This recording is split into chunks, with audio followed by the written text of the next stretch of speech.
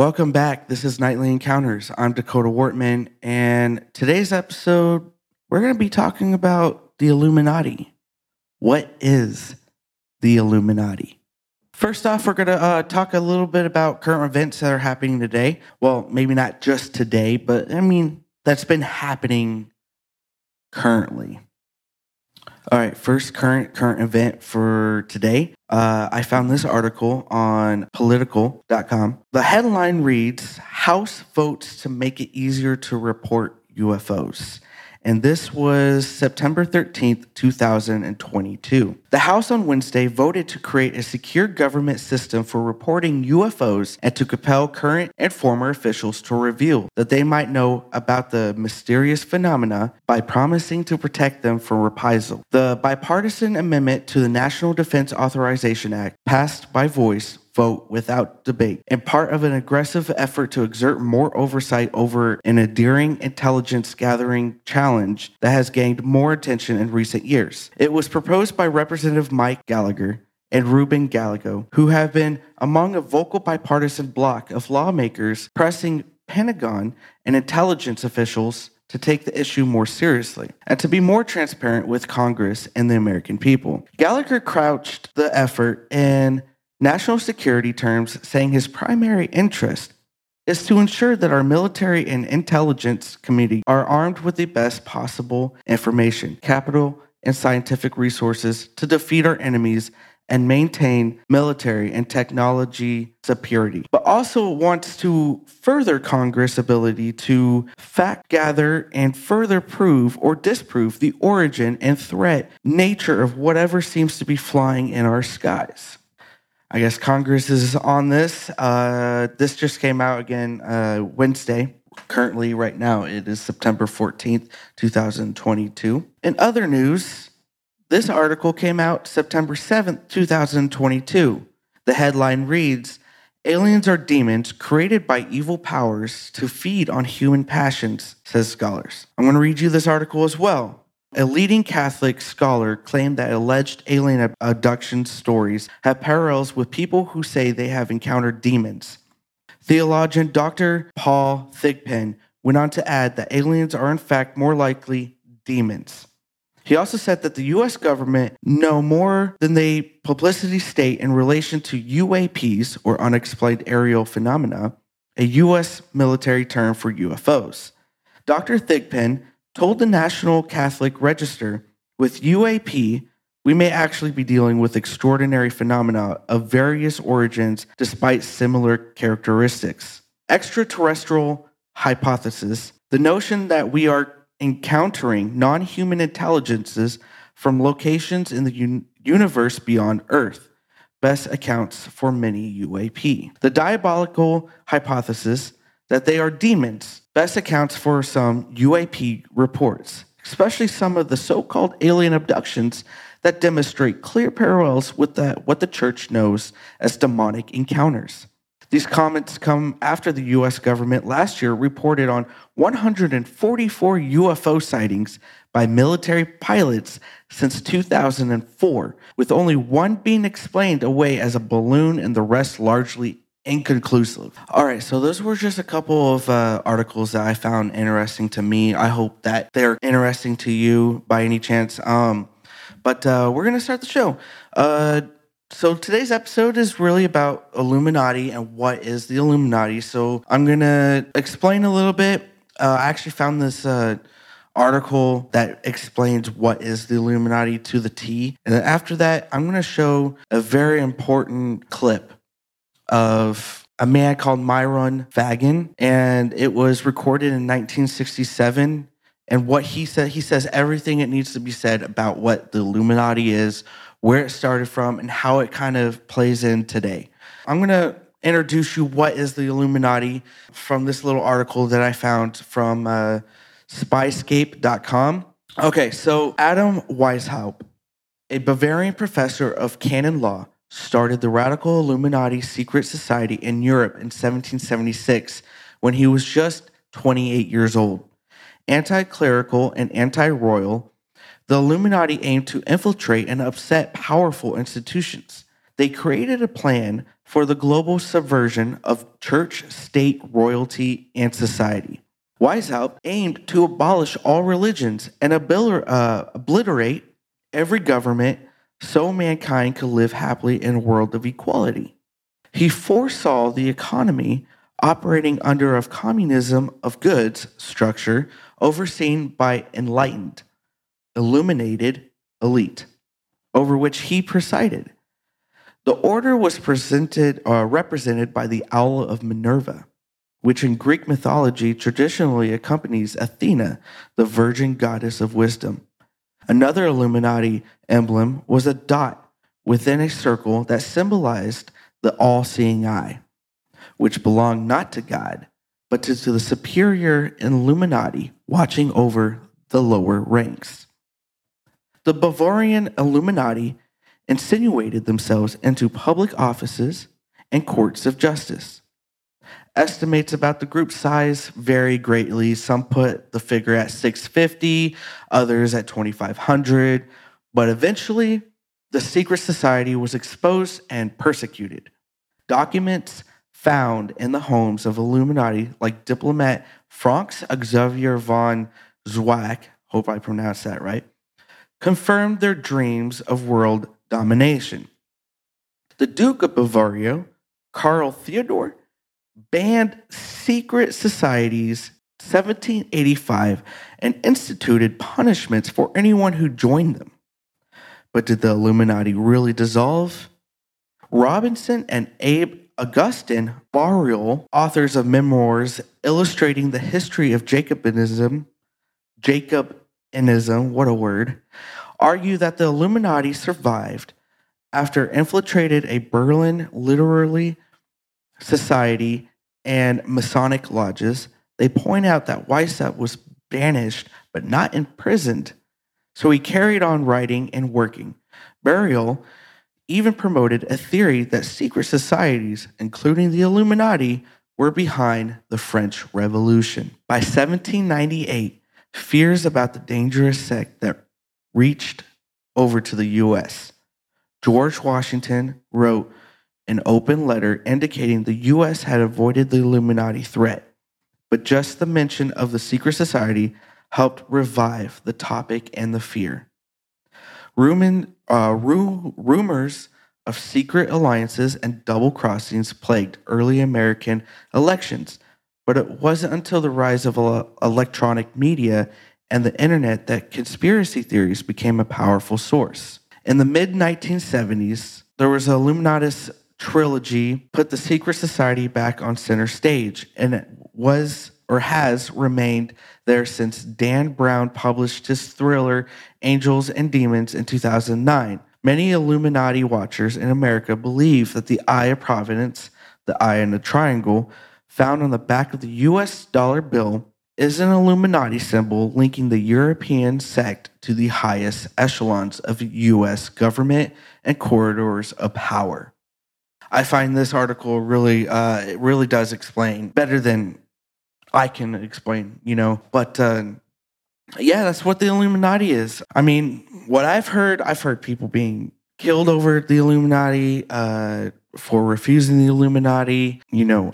I don't know for sure. I'm not going to say what really happens, but I'm going to play this clip.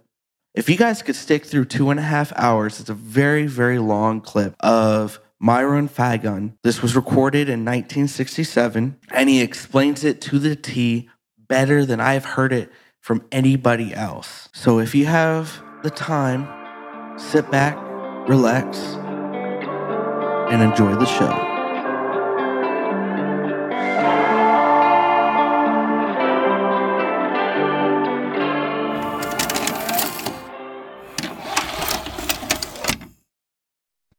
The question of how and why the United Nations is the crux of the great conspiracy to destroy the sovereignty of the United States and the enslavement of the American people within a UN one-world dictatorship is a complete and unknown mystery to the vast majority of the American people. The reason for this unawareness of the frightening danger to our country and to the entire free world is simple. The masterminds behind this great conspiracy have absolute control of all of our mass communications media, especially television, the radio, the press, and Hollywood. We all know that our State Department, the Pentagon, and the White House have brazenly proclaimed that they have the right and the power to manage the news, to tell us not the truth, but what they want us to believe. They have seized that power on orders from their masters of the great conspiracy. And the objective is to brainwash the people into accepting the phony peace bait to transform the United States into an enslaved unit of the United Nations one world government.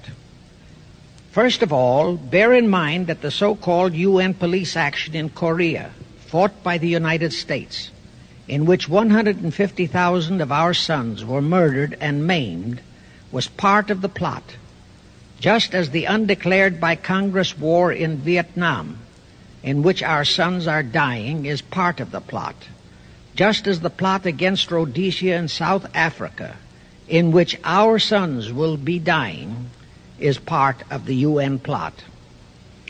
However, the vitally important thing for all Americans, all you mothers of the boys who died in Korea and are now dying in Vietnam, to know is that our so-called leaders in Washington, whom we elected to safeguard our nation and our Constitution, are the betrayers, and that behind them are a comparatively small group of men whose sole objective is to enslave the whole world of humanity in their satanic plot of one world government.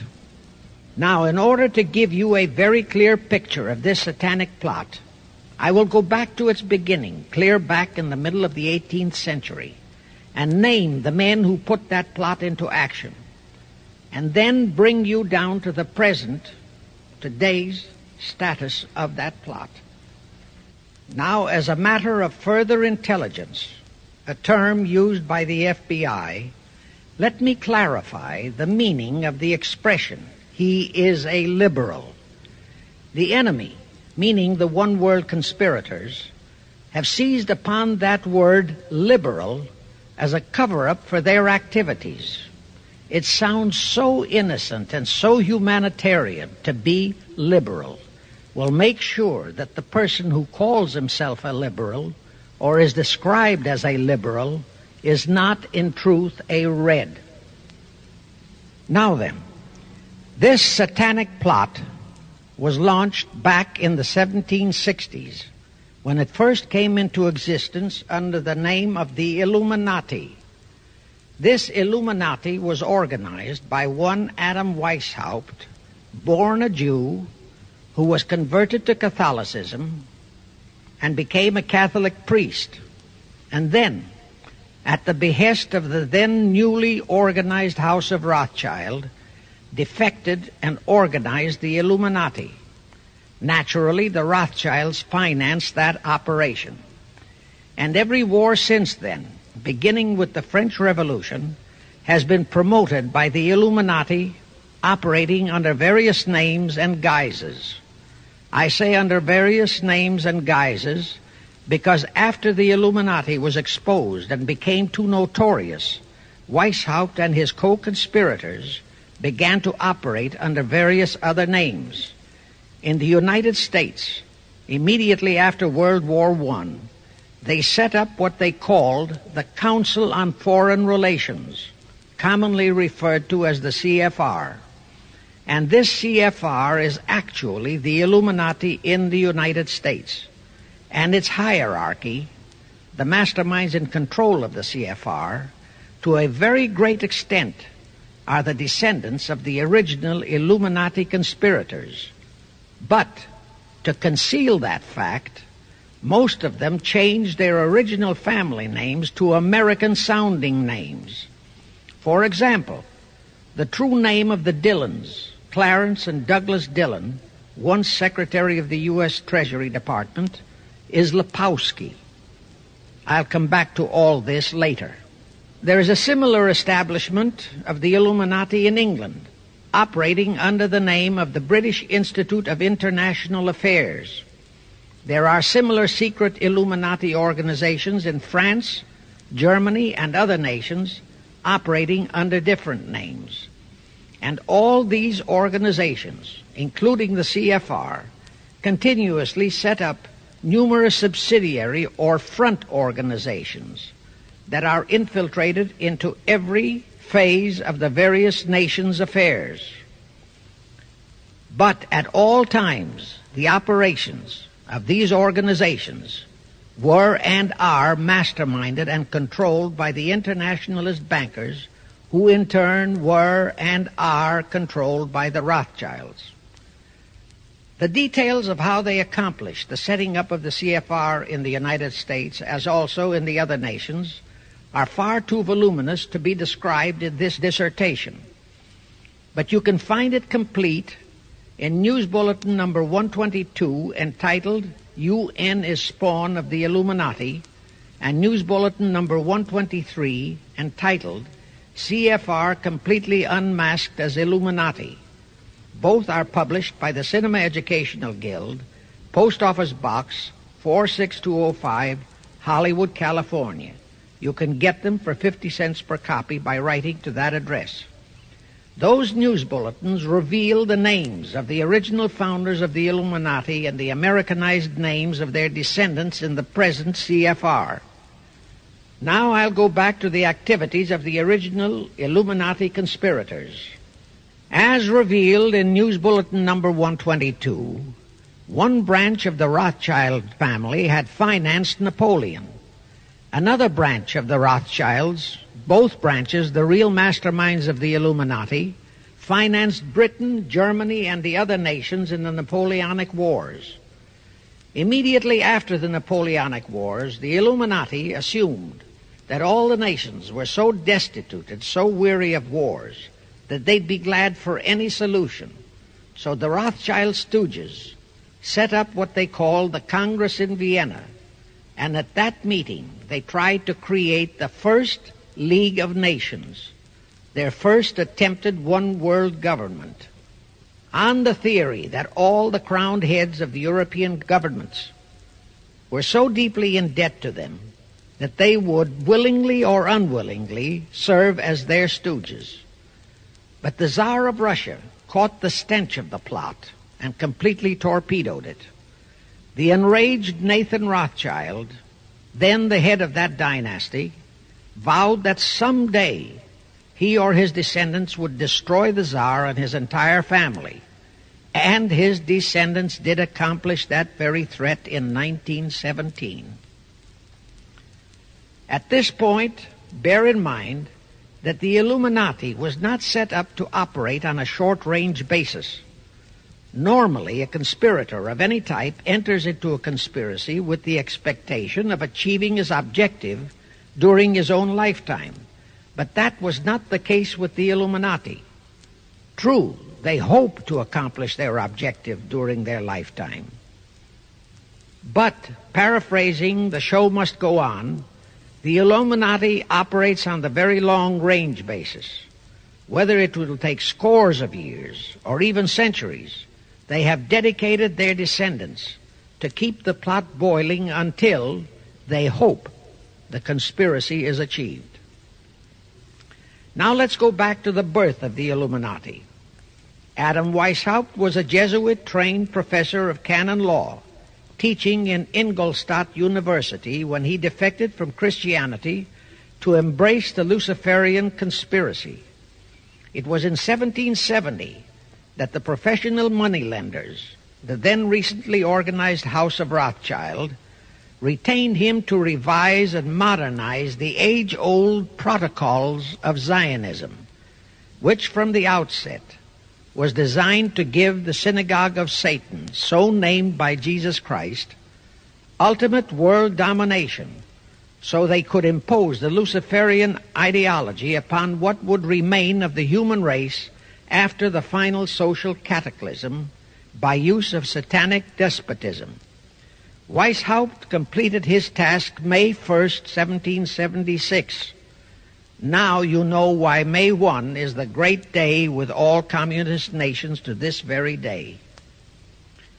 That was the day, May 1, 1776, that Weishaupt completed his plan and officially organized the Illuminati to put the plan into execution. That plan required the destruction of all existing governments and religions. That objective was to be reached by dividing the masses of people whom he, Weishaupt, termed Goyim, or human cattle, into opposing camps in ever-increasing numbers on political, social, economic, and other issues, the very conditions we have in our country today. The opposing sides were then to be armed and incidents provided which would cause them to fight and weaken themselves and gradually destroy national governments and religious institutions. Again, I say, the very conditions in the world today. And at this point, let me stress a prime feature of the Illuminati plans. When and if their blueprint for world control, the protocols of the elders of Zion, is discovered and exposed, they would wipe all the Jews off the face of the earth in order to divert suspicions from themselves.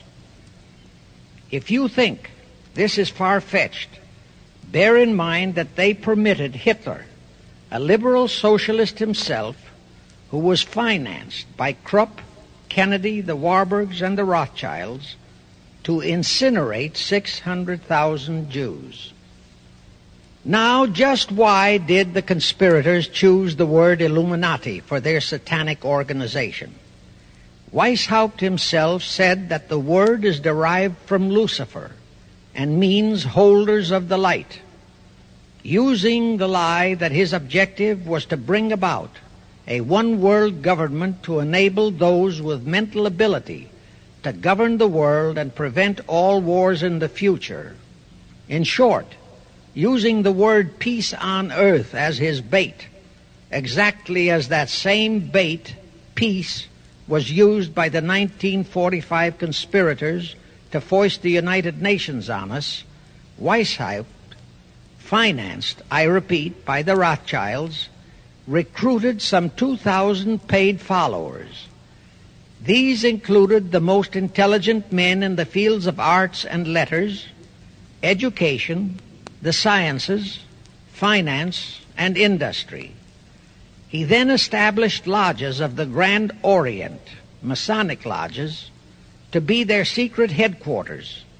And I again repeat that in all of this he was acting under orders from the House of Rothschild.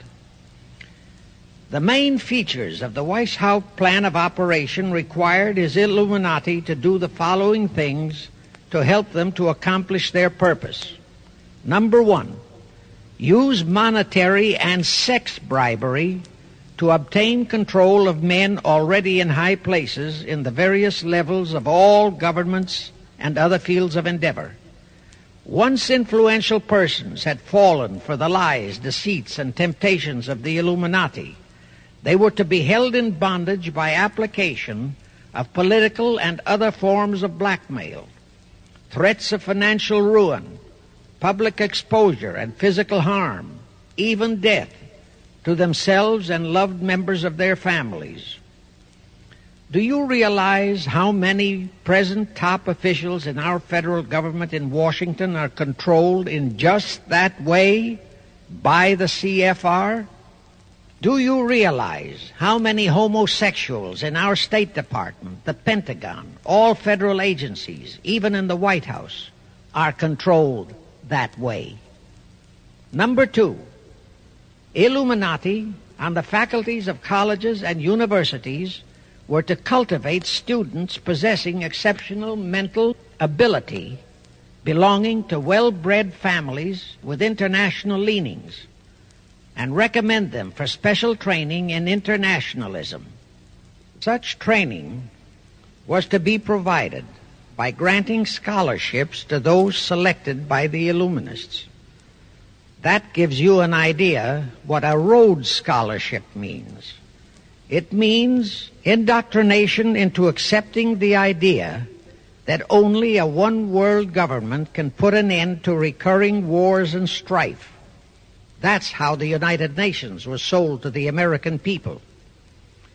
One of the most notable Rhodes Scholars we have in our country is Senator William J. Fulbright, sometimes referred to as Half-Bright. His entire voting record spells Illuminati.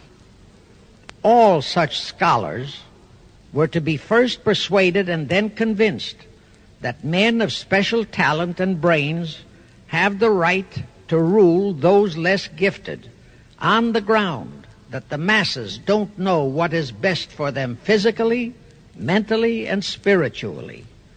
In addition to the Rhodes and similar scholarships, today there are 3 special Illuminati schools located in Gordonstown in Scotland, Salem in Germany, and Anavryta in Greece. These 3 are known ones, but there are others that are kept under cover. Prince Philip, the husband of Britain's Queen Elizabeth, was educated at Gordonstown at the instigation of Lord Louis Mountbatten, his uncle, a Rothschild relative, who became Britain's admiral of the fleet after World War II ended. Number 3, all influential people trapped into coming under the control of the Illuminati, plus the students who had been specially educated and trained, were to be used as agents and placed behind the scenes of all governments as experts and specialists, so they would advise the top executives to adopt policies which would, in the long run, serve the secret plans of the Illuminati one-world conspiracy and bring about the destruction of the governments and religions they were elected or appointed to serve. Do you know how many such men operate in our government at this very time? Rusk, McNamara, Hubert Humphrey, Fulbright, Kuchel, and go on and on and on. Number 4, perhaps the most vital directive in Weishaupt's plan was to obtain absolute control of the press, at that time the only mass communications media, to distribute information to the public, so that all news and information could be slanted, so that the masses could be convinced that a one-world government is the only solution to our many and varied problems. Now do you know who owns and controls our mass communications media? I'll tell you, practically all the movie lots in Hollywood is owned by the Lehmans, Kuhn Loeb and Company, Goldman Sachs, and other internationalist bankers. All the national radio and TV channels in the nation are owned and controlled by those same internationalist bankers. The same is true of every chain of metropolitan newspapers and magazines, also of the press wire services, such as Associated Press, United Press International, etc. The supposed heads of all those media are merely the fronts for the internationalist bankers, who in turn compose the hierarchy of the CFR, today's Illuminati in America. Now can you understand why the Pentagon's press agent Sylvester so brazenly proclaimed that the government has the right to lie to the people? What he really meant was that our CFR-controlled government had the power to lie to and be believed by the brainwashed American people. And let's again go back to the first days of the Illuminati. Because Britain and France were the 2 greatest world powers in the late years of the 18th century, Weishaupt ordered the Illuminati to foment the colonial wars, including our Revolutionary War, to weaken the British Empire and organize the French Revolution to destroy the French Empire.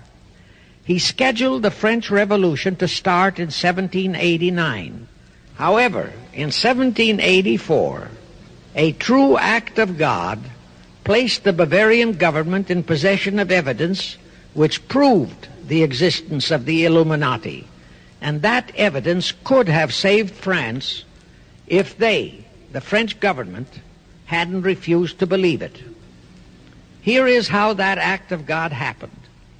It was in 1874 that Weishaupt issued his orders for the French Revolution. A German writer named Zwack put it into book form. It contained the entire Illuminati story and Weishaupt's plans. A copy of this book was sent to the Illuminists in France, headed by Robespierre, whom Weishaupt had delegated to foment the French Revolution. The courier was struck and killed by lightning as he rode through Raleston on his way from Frankfurt to Paris. The police found the subversive documents on his body and turned them over to the proper authorities. After careful study of the plot, the Bavarian government ordered the police to raid Weishaupt's newly organized lodges of the Grand Orient and the homes of his most influential associates. All additional evidence thus discovered convinced the authorities the documents were genuine copies of the conspiracy by which the Illuminati planned to use wars and revolutions to bring about the establishment of a one-world government, the powers of which they, headed by the Rothschilds, intended to usurp as soon as it was established, exactly in line with the United Nations plot of today. In 1785, the Bavarian government outlawed the Illuminati and closed the lodges of the Grand Orient. In 1786, they published all the details of the conspiracy. The English title of that publication is The Original Writings of the Order and Sect of the Illuminati. Copies of the entire conspiracy were sent to all the heads of church and state in Europe. But the power of the Illuminati, which was actually the power of the Rothschilds, was so great that this warning was ignored. Nevertheless, Illuminati became a dirty word, and it went underground. At the same time, Weishaupt ordered Illuminists to infiltrate into the lodges of Blue Masonry and form their own secret societies within all secret societies. Only Masons who proved themselves internationalists and those whose conduct proved they had defected from God were initiated into the Illuminati. Thenceforth, the conspirators donned the cloak of philanthropy and humanitarianism to conceal their revolutionary and subversive activities. In order to infiltrate into Masonic lodges in Britain, Weishaupt invited John Robison over to Europe. Robison was a high-degree Mason in the Scottish Rite. He was a professor of natural philosophy at Edinburgh University and secretary of the Royal Society of Edinburgh. Robison did not fall for the lie that the objective of the Illuminati was to create a benevolent dictatorship, but he kept his reactions to himself so well that he was entrusted with a copy of Weishaupt's revised conspiracy for study and safekeeping. Anyway, because the heads of state and church in France were deluded into ignoring the warnings given them, the revolution broke out in 1789 as scheduled by Weishaupt. In order to alert other governments to their danger, in 1798 Robison published a book entitled Proof of a Conspiracy to Destroy All Governments and Religions. But his warnings were ignored, exactly as our American people have been ignoring all warnings about the United Nations and the Council on Foreign Relations, the CFR. Now here is something that will stun and very likely outrage many who hear this. But there is documentary proof that our own Thomas Jefferson and Alexander Hamilton became students of Weishaupt's. Jefferson was one of Weishaupt's strongest defenders when he was outlawed by his government. And it was Jefferson who infiltrated the Illuminati into the then newly organized lodges of the Scottish Rite in New England. Here is the proof. In 1789, John Robeson warned all Masonic leaders in America that the Illuminati had infiltrated into their lodges. And on July 19, 1789, David Papin, president of Harvard University, issued the same warning to the graduating class and lectured them on the influence Illuminism was acquiring on American politics and religion. And to top it off, John Quincy Adams, who had organized the New England Masonic Lodges, issued his warnings. He wrote 3 letters to Colonel William L. Stone, a top Mason, in which he exposed how Jefferson was using Masonic lodges for subversive, Illuministic purposes. Those 3 letters are at this very time in Rittenberg Square Library in Philadelphia. In short, Jefferson, founder of the Democratic Party, was a member of the Illuminati, which at least partly accounts for the condition of the party at this time. And through infiltrations of the Republican Party, we have exactly nothing of loyal Americanism today. That disastrous rebuff at the Congress at Vienna, created by the Tsar of Russia, did not by any means destroy the Illuminati conspiracy. It merely forced them to adopt a new strategy. Realizing that the one world idea was, for the moment, killed, the Rothschilds decided that to keep the plot alive, they'd have to do it by heightening their control of the money systems of the European nations. Earlier, by a ruse, the outcome of the Battle of Waterloo had been falsified. Rothschild had spread a story that Napoleon had won that battle.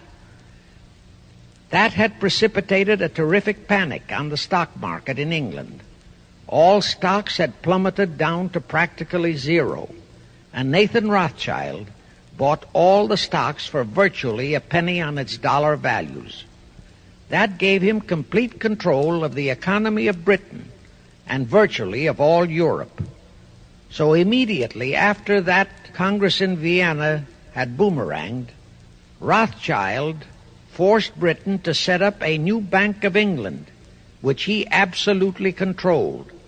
Exactly as later, through Jacob Schiff, he engineered our own Federal Reserve Act, which gave the House of Rothschild a secret control of the economy in the United States. But now for a moment, let's dwell on the activities of the Illuminati in the United States. In 1826, one Captain William Morgan decided it was his duty to inform all Masons and the general public what the full truth was regarding the Illuminati, their secret plans and intended objectives. Also reveal the identities of the masterminds of the conspiracy. The Illuminati promptly tried Morgan in absentia and convicted him of treason. They ordered one Richard Howard, an English Illuminist, to carry out their sentence of execution as a traitor. Morgan was warned and he tried to escape to Canada, but Howard caught up with him near the border, near the Niagara Gorge, to be exact, where he murdered him. This was verified in a sworn statement made in New York by one Avery Allen to the effect that he heard Howard render his report of the execution to a meeting of Knights Templars in St. John's Hall, New York. He also told how arrangements had been made to ship Howard back to England. That Allen affidavit is on record in New York City archives. Very few Masons and very few of the general public know that general disapproval over that incident of murder caused approximately half of all the Masons in the northern jurisdiction of the United States to secede. Copies of the minutes of the meeting held to discuss that matter are still in existence in safe hands, and that all that secrecy emphasizes the power of the masterminds of the Illuminati to prevent such terrible events of history from being taught in our schools. In the early 1850s, the Illuminati held a secret meeting in New York, which was addressed by a British Illuminist named Wright. Those in attendance were told that the Illuminati was organizing to unite the nihilist and atheist groups with all other subversive groups into an international to be known as communists. That was when the word communist first came into being, and it was intended to be the supreme weapon and scare word to terrify the whole world and drive the terrorized peoples into the Illuminati one world scheme. This scheme, communism, was to be used to enable the Illuminati to foment future wars and revolutions. Clinton Roosevelt, a direct ancestor of Franklin Roosevelt, Horace Greeley and Charles Dana, foremost newspaper publishers of that time, were appointed to head a committee to raise funds for the new venture. Of course, most of the funds were provided by the Rothschilds. And this fund was used to finance Karl Marx and Engels when they wrote Das Kapital and the Communist Manifesto in Soho, England. And this clearly reveals that communism is not a so-called ideology, but a secret weapon, a bogeyman word to serve the purpose of the Illuminati. Weishaupt died in 1830, but prior to his death he prepared a revised version of the age-old conspiracy, the Illuminati, which, under various aliases, was to organize, finance, direct, and control all international organizations and groups by working their agents into executive positions at the top. In the United States, we have Woodrow Wilson, Franklin Roosevelt, Jack Kennedy, Johnson, Rusk, McNamara, Fulbright, etc. as prime examples. In addition, while Karl Marx was writing the Communist Manifesto under the direction of one group of Illuminists, Professor Karl Ritter of Frankfurt University was writing the Antithesis under direction of another group. The idea was that those who direct the overall conspiracy could use the differences in those two so-called ideologies to enable them to divide larger and larger members of the human race into opposing camps so that they could be armed and then brainwashed into fighting and destroying each other, and particularly to destroy all political and religious institutions. The work Ritter started was continued after his death and completed by the German so-called philosopher Friedrich Wilhelm Nietzsche, who founded Nietzscheism. This Nietzscheism was later developed into fascism and then into Nazism and was used to foment World Wars I and II. In 1834, the Italian revolutionary leader Giuseppe Mazzini was selected by the Illuminati to direct their revolutionary program throughout the world. He served in that capacity until he died in 1872. But some years before he died, Mazzini had enticed an American general named Albert Pike into the Illuminati. Pike was fascinated by the idea of a one-world government, and ultimately he became the head of this Luciferian conspiracy. Between 1859 and 1871, he, Pike, worked out a military blueprint for 3 world wars and various revolutions throughout the world, which he considered would forward the conspiracy to its final stage in the 20th century. Again, I remind that these conspirators were never concerned with immediate success. They always operated on a long-range view. Pike did most of his work in his home in Little Rock, Arkansas. But a few years later, when the Illuminati's lodges of the Grand Orient became suspect and repudiated because of Mazzini's revolutionary activities in Europe, Pike organized what he called the New and Reformed Palladian Rite. He set up 3 supreme councils, one in Charleston, South Carolina, one in Rome, Italy, and the third in Berlin, Germany. he had Mazzini establish 23 subordinate councils in strategic locations throughout the world. These have been the secret headquarters of the world revolutionary movement ever since. Long before Marconi invented radio, the scientists in the Illuminati had found the means for Pike and the heads of his councils to communicate secretly. It was the discovery of that secret that enabled intelligence officers to understand how apparently unrelated incidents, one such as the assassination of an Austrian prince at Sarajevo, took place simultaneously throughout the world, which developed into a war or a revolution. Pike's plan was as simple as it has proved effective. It called for communism, Nazism, political Zionism, and other international movements be organized and used to foment 3 global world wars and at least 2 major revolutions. The First World War was to be fought so as to enable the Illuminati to destroy Tsarism in Russia, as vowed by Rothschild after the Tsar had torpedoed his scheme at the Congress in Vienna, and to transform Russia into a stronghold of atheistic communism. The differences stirred up by agents of the Illuminati between the British and German empires were to be used to foment this war. After the war would be ended, communism was to be built up and used to destroy other governments and weaken religions. World War II, when and if necessary, was to be fomented by using the controversies between fascists and political Zionists. And here let it be noted that Hitler was financed by Krupp, the Warburgs, the Rothschilds, and other internationalist bankers, and that the slaughter of the supposed 600,000 Jews by Hitler didn't bother the Jewish internationalist bankers at all. That slaughter was necessary in order to create worldwide hatred of the German people and thus bring about the war against them.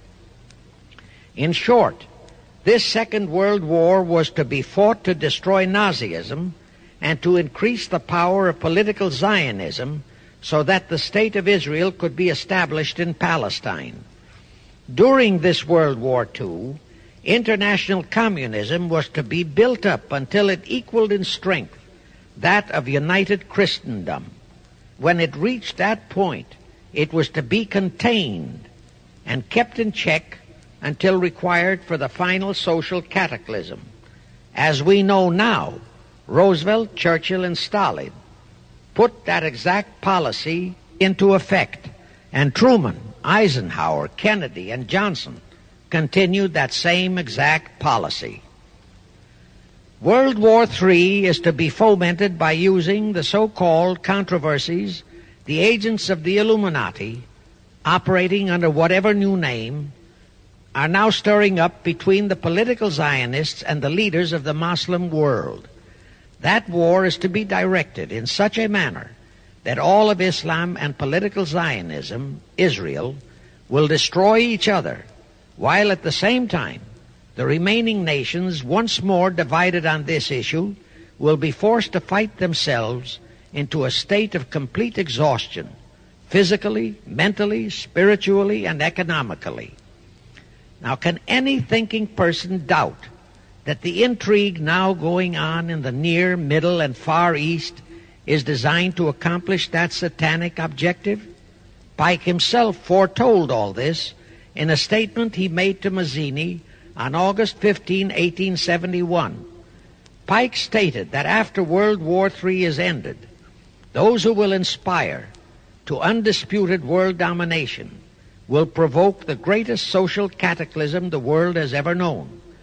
Quoting his own words, taken from the letter he wrote to Mazzini, and which letter is now catalogued in the British Museum in London, England, he said, "We shall unleash the nihilists and the atheists, and we shall provoke a great social cataclysm which in all its horror will show clearly to all nations the effect of absolute atheism, the origin of savagery and of most bloody turmoil.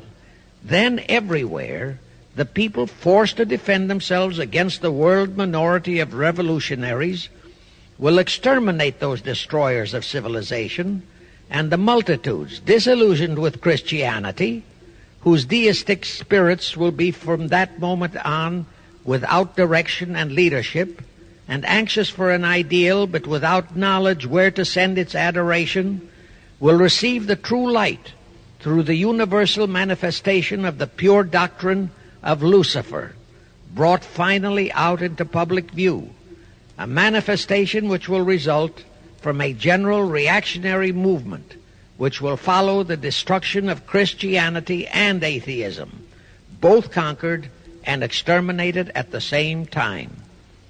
When Mazzini died in 1872, Pike made another Italian revolutionary leader named Adrian Lemmi his successor. Lemmi, in turn, was succeeded by Lenin and Trotsky, then by Stalin. The revolutionary activities of all those men were financed by British, French, German, and American international bankers, all of them dominated by the House of Rothschild.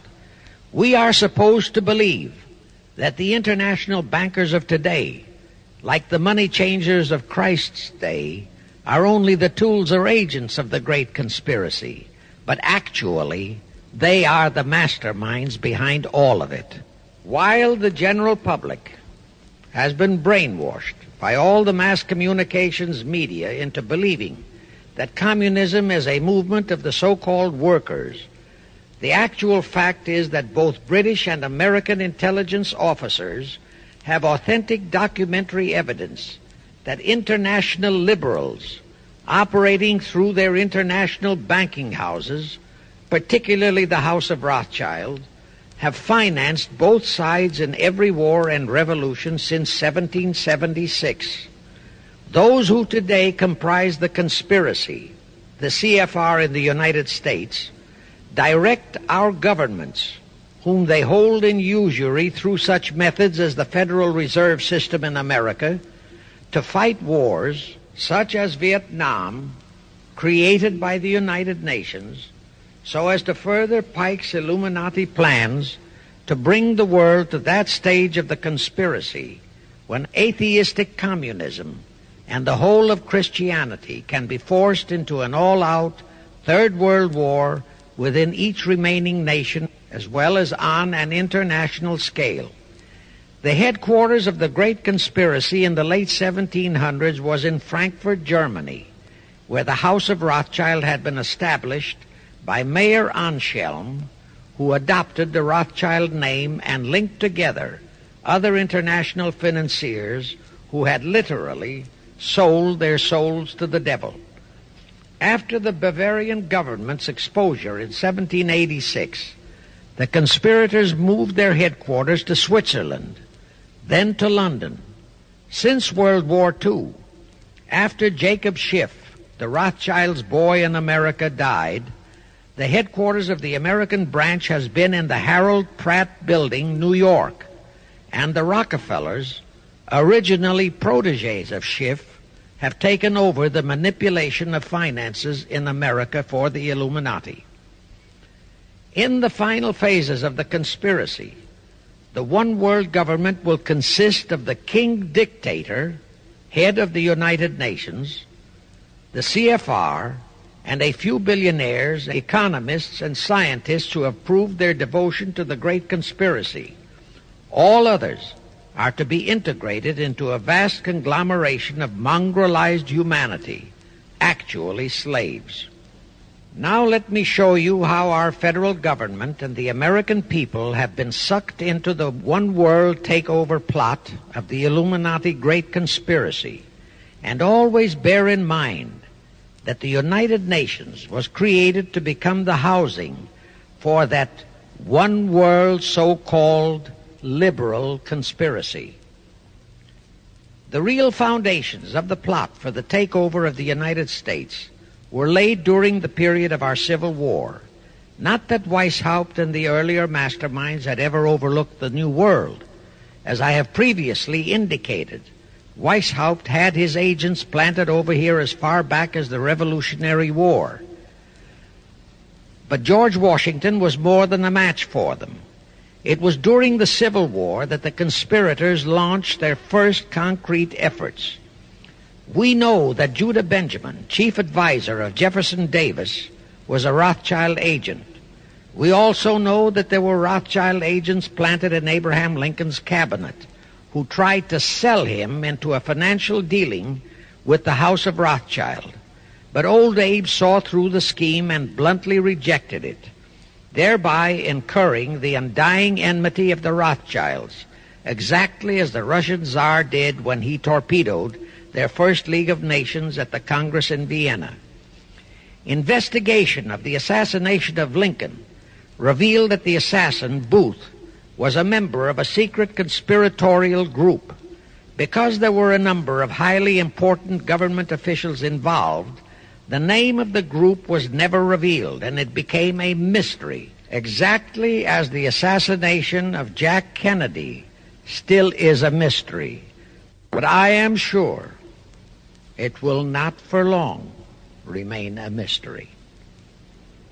Anyway, the ending of the Civil War destroyed, temporarily, all chances of the House of Rothschild to get a clutch on our money system, such as they had acquired in Britain and other nations in Europe. I say temporarily because the Rothschilds and the masterminds of the conspiracy never quit. So they had to start from scratch, but they lost no time in getting started. Shortly after the Civil War, a young immigrant who called himself Jacob H. Schiff arrived in New York. Jacob was a young man with a mission for the House of Rothschild. Jacob was the son of a rabbi, born in one of Rothschild's houses in Frankfurt, Germany. I won't go deeply into his background. The important point is that Rothschild recognized in him not only a potential money wizard, but more important, he also saw the latent Machiavellian qualities in Jacob that could, as it did, make him an invaluable functionary in the great one-world conspiracy.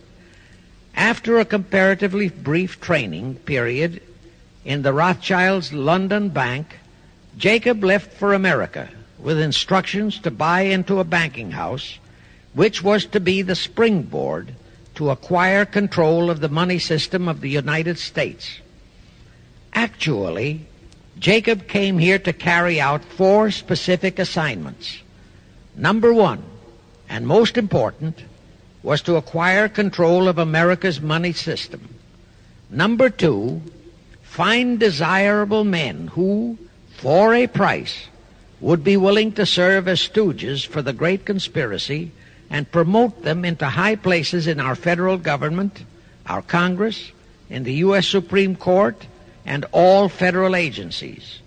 Number 3, create minority group strife throughout the nations, particularly between whites and blacks.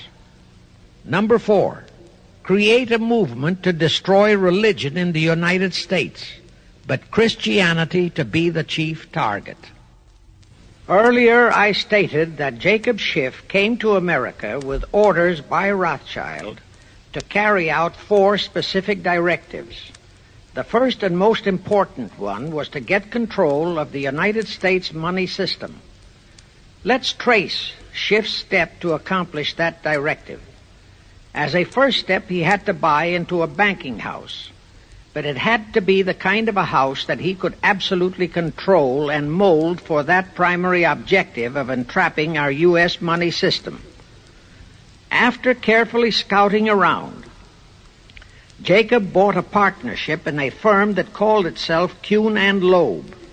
Like Schiff, Kuhn and Loeb were immigrants from German Jewish ghettos. They came to the United States in the mid-1840s. Both started their business careers as itinerant pack peddlers. In the early 1850s, they pooled their interests and set up a merchandising store in Lafayette, Indiana, under the firm name of Kuhn and Loeb, servicing the covered wagon settlers on their way west. In the years that followed, they set up similar stores in Cincinnati and St. Louis. Then they added pawnbroking to their merchandising pursuits. From that to money lending was a short and quick step. By the time Schiff arrived on the scene, Kuhn and Loeb was a well-known private banking firm, and this is the firm Jacob bought into. Shortly after he became a partner in Kuhn and Loeb, Schiff married Loeb's daughter, Teresa.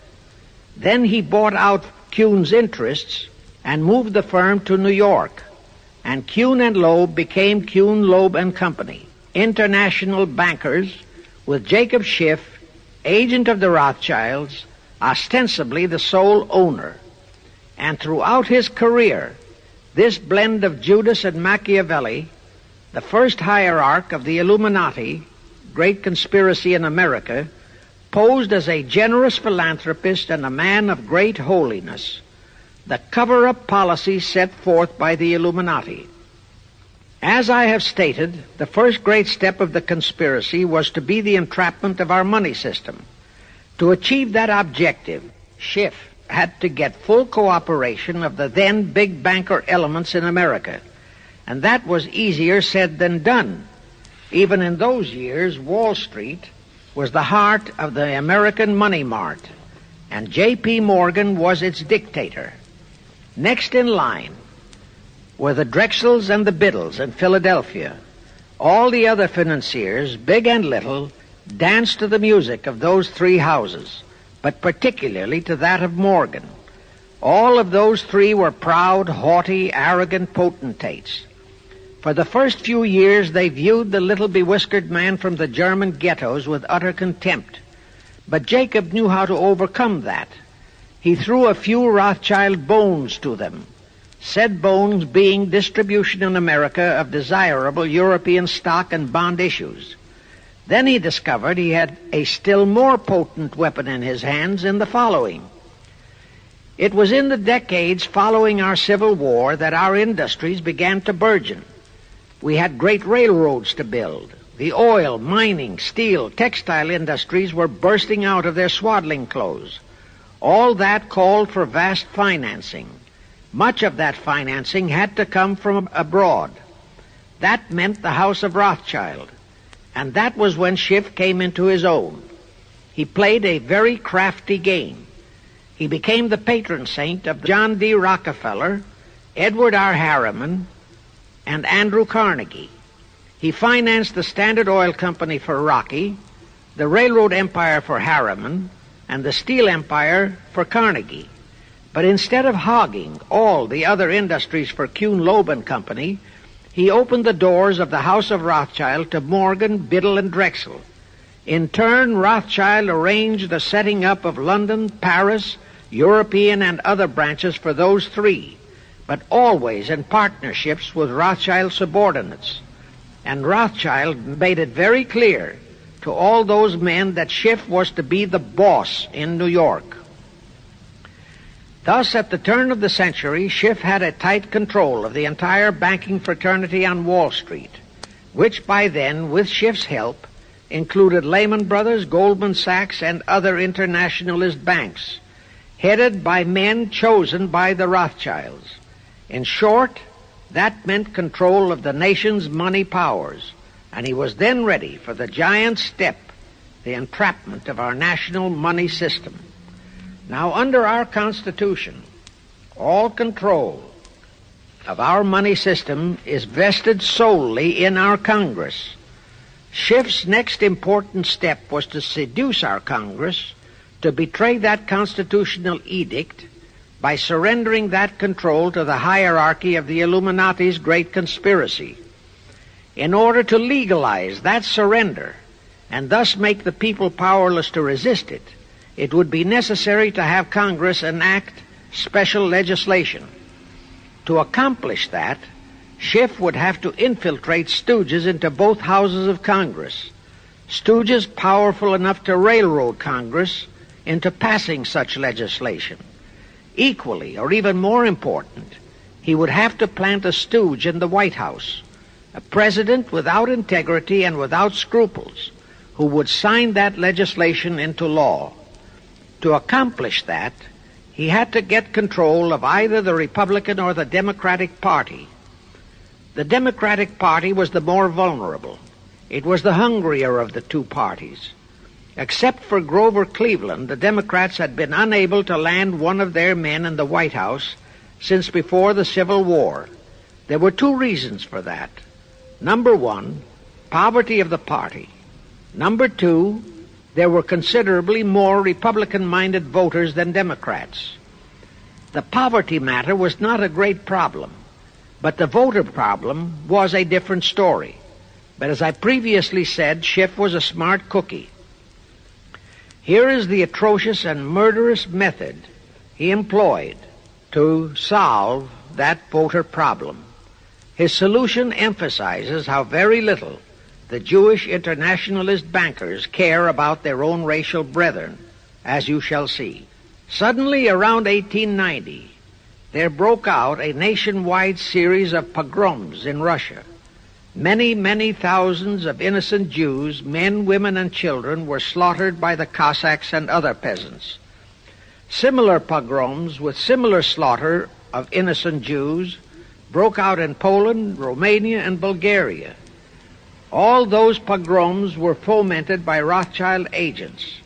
As a result, Jewish terrified refugees from all those nations swarmed into the United States. And that continued throughout the next 2 or 3 decades because the pogroms were continuous through all those years. All those refugees were aided by self-styled humanitarian committees set up by Schiff, the Rothschilds, and all the Rothschild affiliates. In the main, the refugees streamed into New York. But the Schiff-Rothschild humanitarian committees found ways to shuffle many of them into other large cities, such as Chicago, Boston, Philadelphia, Detroit, Los Angeles, etc. All of them were quickly transformed into naturalized citizens and educated to register as Democrats. Thus, all of that so-called minority group became solid Democratic voter blocs in their communities, all controlled and maneuvered by their so-called benefactors. And shortly after the turn of the century, they became vital factors in the political life of our nation. That was one of the methods Schiff employed to plant men like Nelson Aldrich in our Senate and Woodrow Wilson in the White House. At this point, let me remind you of another of the important jobs that was assigned to Schiff when he was dispatched to America. I refer to the job of destroying the unity of the American people by creating minority group and racial strife. By the pogrom-driven Jewish refugees into America, Schiff was creating one ready-made minority group for that purpose. But the Jewish people as a whole, made fearful by the pogroms, could not be depended upon to create the violence necessary to destroy the unity of the American people. But right within America, there was an already made-to-order, although as yet a sleeping minority group, the Negroes, who could be sparked into so-called demonstrations, rioting, looting, murder, and every other type of lawlessness. All that was necessary was to incite and arouse them. Together, those two minority groups, properly maneuvered, could be used to create exactly the kind of strife in America the Illuminati would need to accomplish their objective. Thus, at the same time that Schiff and his co-conspirators were laying their plans for the entrapment of our money system, they were also perfecting plans to hit the unsuspecting American people with an explosive and terrifying racial upheaval that would tear the people into hate fractions and create chaos throughout the nation, especially on all college and university campuses, all protected by Earl Warren decisions and our so-called leaders in Washington. Of course, perfecting those plans required time and infinitely patient organizing. Now, to remove all doubts, I'll take a few moments to give you documentary proof of this racial strife plot. First of all, they had to create leaderships and organizations to draw in millions of dupes, both Jewish and Negroes, who would do the demonstrating and commit the rioting, looting, and lawlessness. So in 1909, Schiff, the Layman's, and other conspirators organized and set up the National Association for the Advancement of the Colored People, known as the NAACP. The presidents, directors, and legal counsels of the NAACP were always white men, Jews appointed by Schiff. And this is the case to this very day. Then, in 1913, the Schiff Group organized the Anti-Defamation League of the B'nai B'rith, commonly known as the ADL, to serve as the Gestapo and hatchet man outfit for the entire Great Conspiracy. Today, this sinister ADL maintains over 2,000 agencies in all parts of the country, and they advise and completely control every action of the NAACP, CORE, of the Urban League, of all the other so-called Negro civil rights organizations throughout the nation, including such leaders as Martin Lucifer King, Stokely Carmichael, Bayard Rustin, and others of that ilk.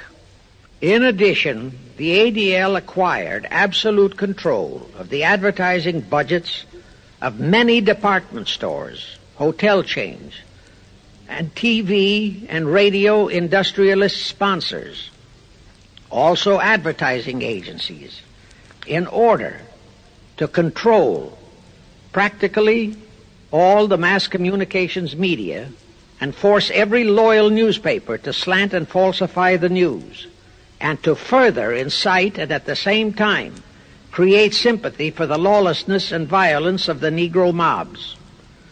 Here is documentary proof of the beginning of their deliberate plot to foment the Negroes into all their lawlessness. Around 1910, one Israel Zangwill wrote a play entitled The Melting Pot. It was sheer propaganda to incite the Negroes and Jews, because the play purportedly visualized how the American people were discriminating against and persecuting Jews and Negroes. At that time, nobody seemed to realize that it was a propaganda play. It was that cleverly written. The propaganda was well wrapped up in the truly great entertainment in the play, and it was a big Broadway hit. Now, in those years, the legendary Diamond Jim Brady used to throw a banquet at the famous Delmonico restaurant in New York after the opening performance of a popular play. He threw such a party for the cast of The Melting Pot, its author, producer, and chosen Broadway celebrities. By then, I'd already made a personal mark on the Broadway theater and was invited to that party. There I met George Bernard Shaw and a Jewish writer named Israel Cohen. Zangwill, Shaw, and Cohen were the triumvirate who created the Fabian Society in England and had worked closely with a Frankfurt Jew named Mordecai, who had changed his name to Karl Marx. But remember, at that time, both Marxism and communism were just emerging, and nobody paid much attention to either, and nobody suspected the propaganda in the writings of those three really brilliant writers. At that banquet, Israel Cohen told me he was then engaged in writing a book which was to be a follow-up on Zangwill's The Melting Pot. The title of his book was to be A Racial Program for the 20th Century.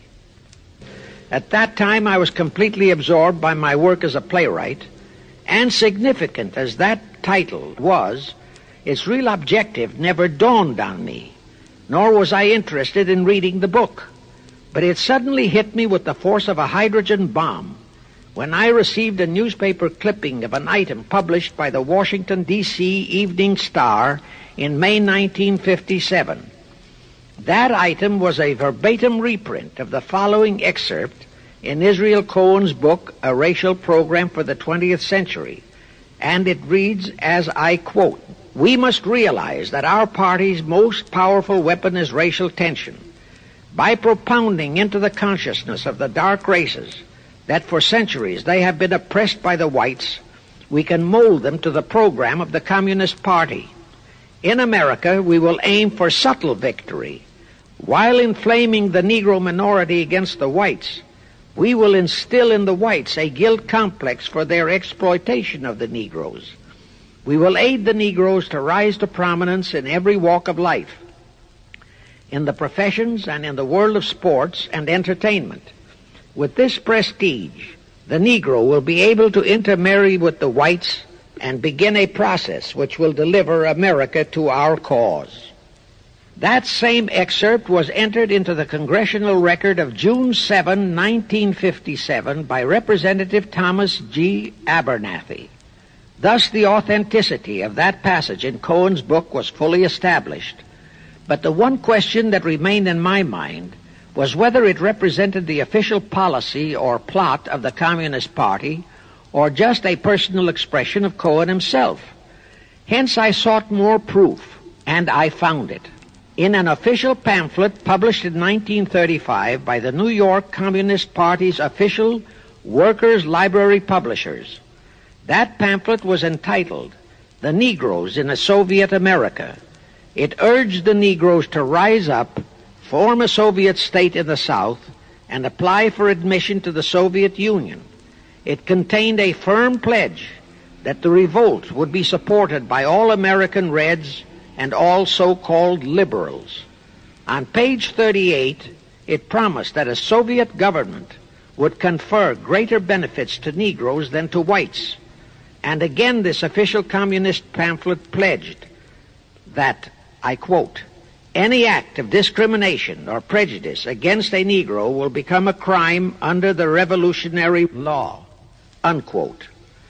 That statement proved that the excerpt in Israel Cohen's book, published in 1913, was an official edict of the Communist Party and directly in line with the Illuminati blueprint for world revolution issued by Weishaupt and later by Albert Pike.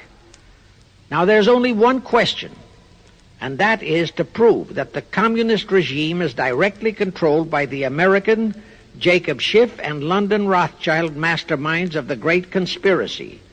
A little later, I will provide that proof that will remove even a remote doubt that the Communist Party, as we know it, was created by those masterminds, capitalists, if you will note, that Schiff, the Warburgs, and the Rothschilds planned and financed the entire Russian Revolution, also the murder of the Tsar and his family, and that Lenin, Trotsky, and Stalin took their orders directly from Schiff and the other capitalists whom they supposedly are fighting. Now can you see why the vile Earl Warren and his equally vile co-Supreme Court justices issued that infamous and treasonous desegregation decision in 1954? It was to aid and abet the plot of the Illuminati conspirators to create tension and strife between Negroes and whites. Can you see why the same Earl Warren issued his decision prohibiting Christian prayers and Christmas carols in our schools? It was done to destroy Christianity.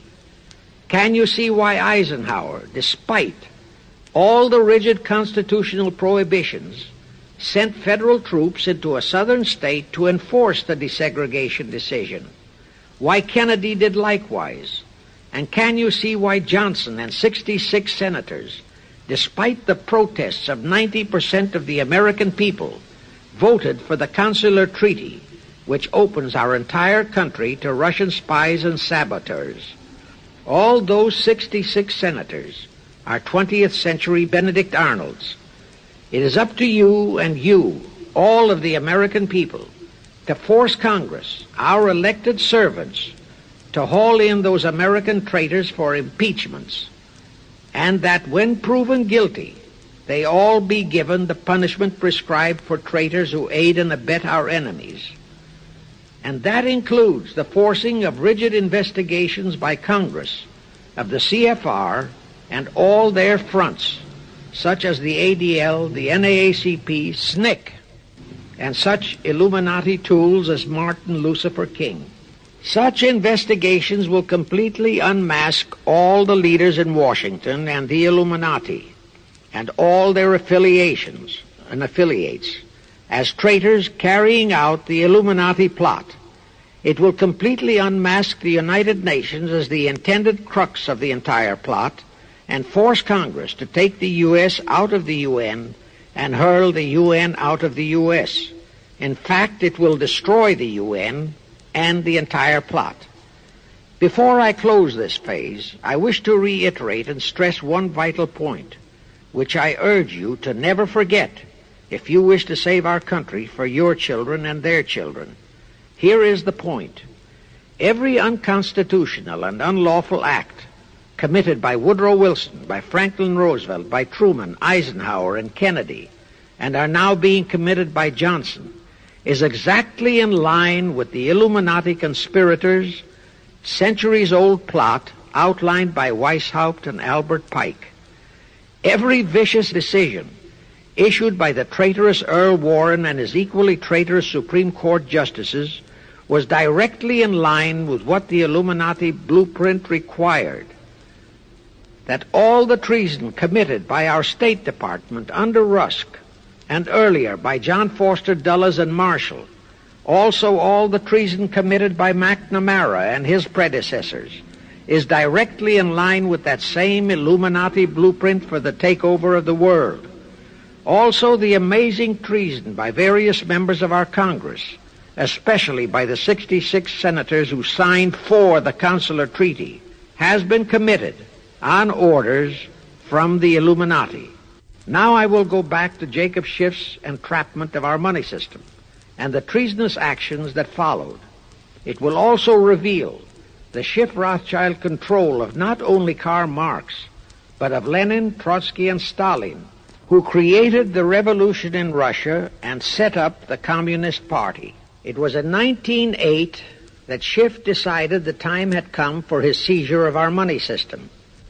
His chief lieutenants in that seizure were Colonel Edward Mandell House, whose entire career was that of chief executive and courier for Schiff, as I shall show, Bernard Baruch, and Herbert Lehman.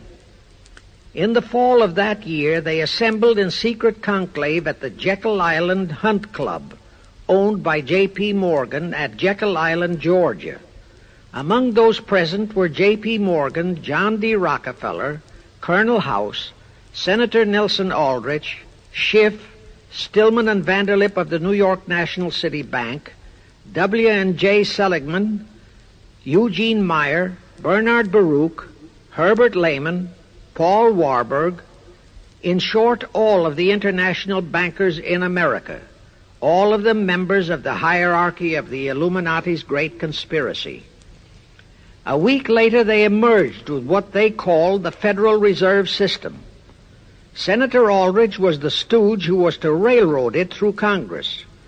But they held that railroading in abeyance for one chief reason.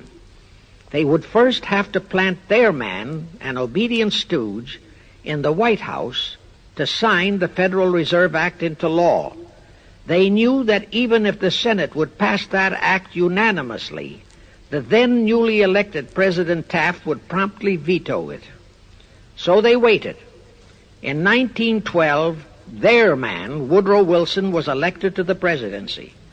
Immediately after Wilson was inaugurated, Senator Aldrich railroaded the Federal Reserve Act through both houses of Congress, and Wilson promptly signed it, and the Federal Reserve Act became law.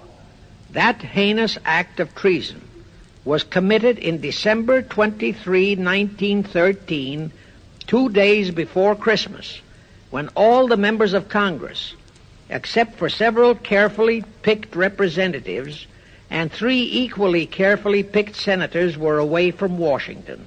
How heinously treasonous was that act? I'll tell you. Our founding fathers knew full well the power of money. They knew that whoever had that power held the destiny of our nation in his hands.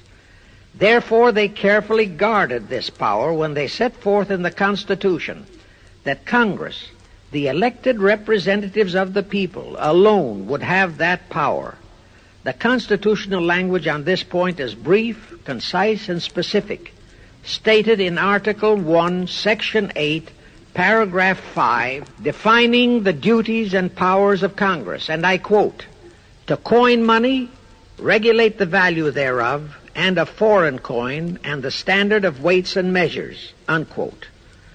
But on that tragic, unforgettable day of infamy, December 23, 1913, the men we sent to Washington to safeguard our interests, the representatives and senators and Woodrow Wilson, delivered the destiny of our nation into the hands of two aliens from Eastern Europe, Jacob Schiff and Paul Warburg.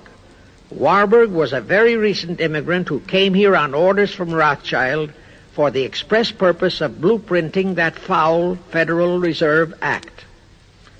Now, the vast majority of the American people think that the Federal Reserve System is a United States government-owned agency. That is positively false. All of the stock of the Federal Reserve banks is owned by the member banks, and the heads of the member banks are all members of the hierarchy of the great Illuminati conspiracy known today as the CFR. The details of that act of treason in which many traitorous so-called Americans participated are far too long for this recording, but all those details are available in a book entitled The Federal Reserve Conspiracy, written by Eustace Mullins. In that book, Mullins tells the entire horrifying story and backs it up with unquestionable documentations. Aside from it being a truly fascinating and shocking story of that great betrayal, every American should read it as a matter of vital intelligence for the time when the whole American people will finally come awake and smash the entire conspiracy. And with God's help, that awakening will surely come. You can get a copy of that book from the publishers, the Christian Educational Association, 530 Chestnut Street, Union, New Jersey.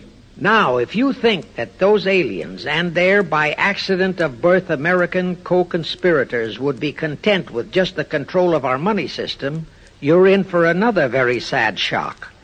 The Federal Reserve System gave the conspirators complete control of our money system, but it in no way touched the earnings of the people, because the Constitution positively forbids what is now known as the 20% withholding tax. But the Illuminati blueprint for one-world enslavement called for the confiscation of all private property and control of individual earning powers. This, and Karl Marx stressed that feature in his blueprint, had to be accomplished by a progressive graduated income tax.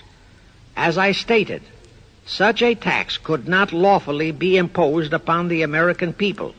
It is succinctly and expressly forbidden by our Constitution. Thus, only an amendment to the Constitution could give the federal government such confiscatory powers. Well, that too was not an insurmountable problem for our Machiavellian plotters. The same elected leaders in both houses of Congress and the same Mr. Woodrow Wilson, who signed the infamous Federal Reserve Act into law, amended the Constitution to make the federal income tax, known as the 16th Amendment, a law of the land. Both are illegal under our Constitution. In short, the same traitors signed both betrayals, the Federal Reserve Act and the 16th Amendment, into law.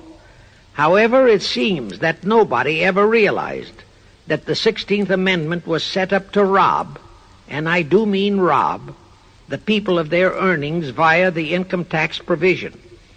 The plotters didn't fully use that provision until World War II, when that great humanitarian, Franklin Roosevelt, applied a 20% withholding tax on all small wage earners and up to 90% on higher incomes. Oh, of course, he faithfully promised that it would be only for the duration of the war. But what was a promise to such a charlatan who in 1940, when he was running for his third term, kept proclaiming, "I say again and again and again that I will never send American boys to fight on foreign soil"? Remember? He was proclaiming that even as he was already preparing to plunge us into World War II by enticing the Japanese into that sneak attack on Pearl Harbor to furnish him with his excuse.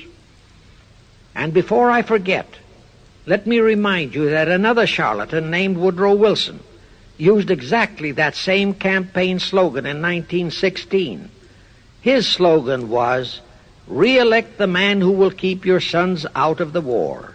Exactly the same formula, exactly the same promises. But wait. As Al Jolson used to say, you ain't heard nothing yet. That 16th Amendment income tax trap was intended to confiscate, rob, the earnings only of the common herd, you and me. It was not intended to even touch the huge incomes of the Illuminati gang, the Rockefellers, the Carnegies, the Lehmans, and all the other conspirators. So together with that 16th Amendment, they created what they called the tax-free foundations. That would enable the conspirators to transform their huge wealth into such so-called foundations and avoid payment of virtually all income taxes. The excuse for it was that the earnings of those tax-free foundations would be devoted to humanitarian philanthropy. So we now have the several Rockefeller foundations, the Carnegie Endowment Fund, the Ford Foundation, the Mellon Foundation, and hundreds of similar tax-free foundations. And what kind of philanthropy do these foundations support? Well, they finance all the civil rights groups that are creating all the chaos and rioting all over the country. They finance the Martin Lucifer Kings. The Ford Foundation finances the Center for the Study of Democratic Institutions in Santa Barbara, commonly referred to as Moscow West, and which is headed by Wonderboy Hutchins, Walter Reuther, Erwin Canham, and others of that ilk.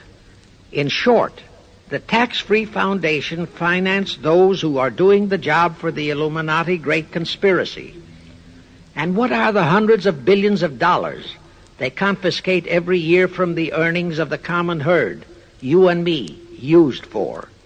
Well, for one thing, there's the foreign aid gimmick, which gave billions to Communist Tito, plus gifts of hundreds of jet planes, many of which were turned over to Castro, plus the costs of training communist pilots so that they can the better shoot down our planes, billions to Red Poland, billions to India, billions to Sukarno, billions to other enemies of the United States.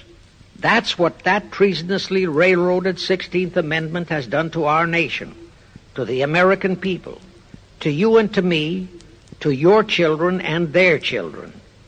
Our CFR Illuminati-controlled federal government can grant tax-free status to all foundations and pro-red one-world outfits, such as the Fund for the Republic. But if you, or a patriotic pro-organization, is too outspokenly pro-American, they can terrify and intimidate you by finding a misplaced comma in your income tax report and by threatening you with penalties, fines, and even prison. Future historians will wonder how the American people could have been so naive and stupid as to have permitted such audaciously brazen acts of treason as the Federal Reserve Act and the 16th Amendment. Well, they were not naive and they were not stupid. The answer is they trusted the men they elected to safeguard our country and our people, and they just didn't have even an inkling about either betrayal until after each one had been accomplished. It was the Illuminati-controlled mass communications media that kept and is keeping our people naive and stupid and unaware of the treason being committed.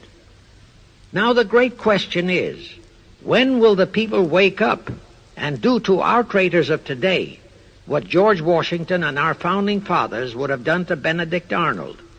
Actually, Benedict Arnold was a petty traitor compared to our present traitors in Washington.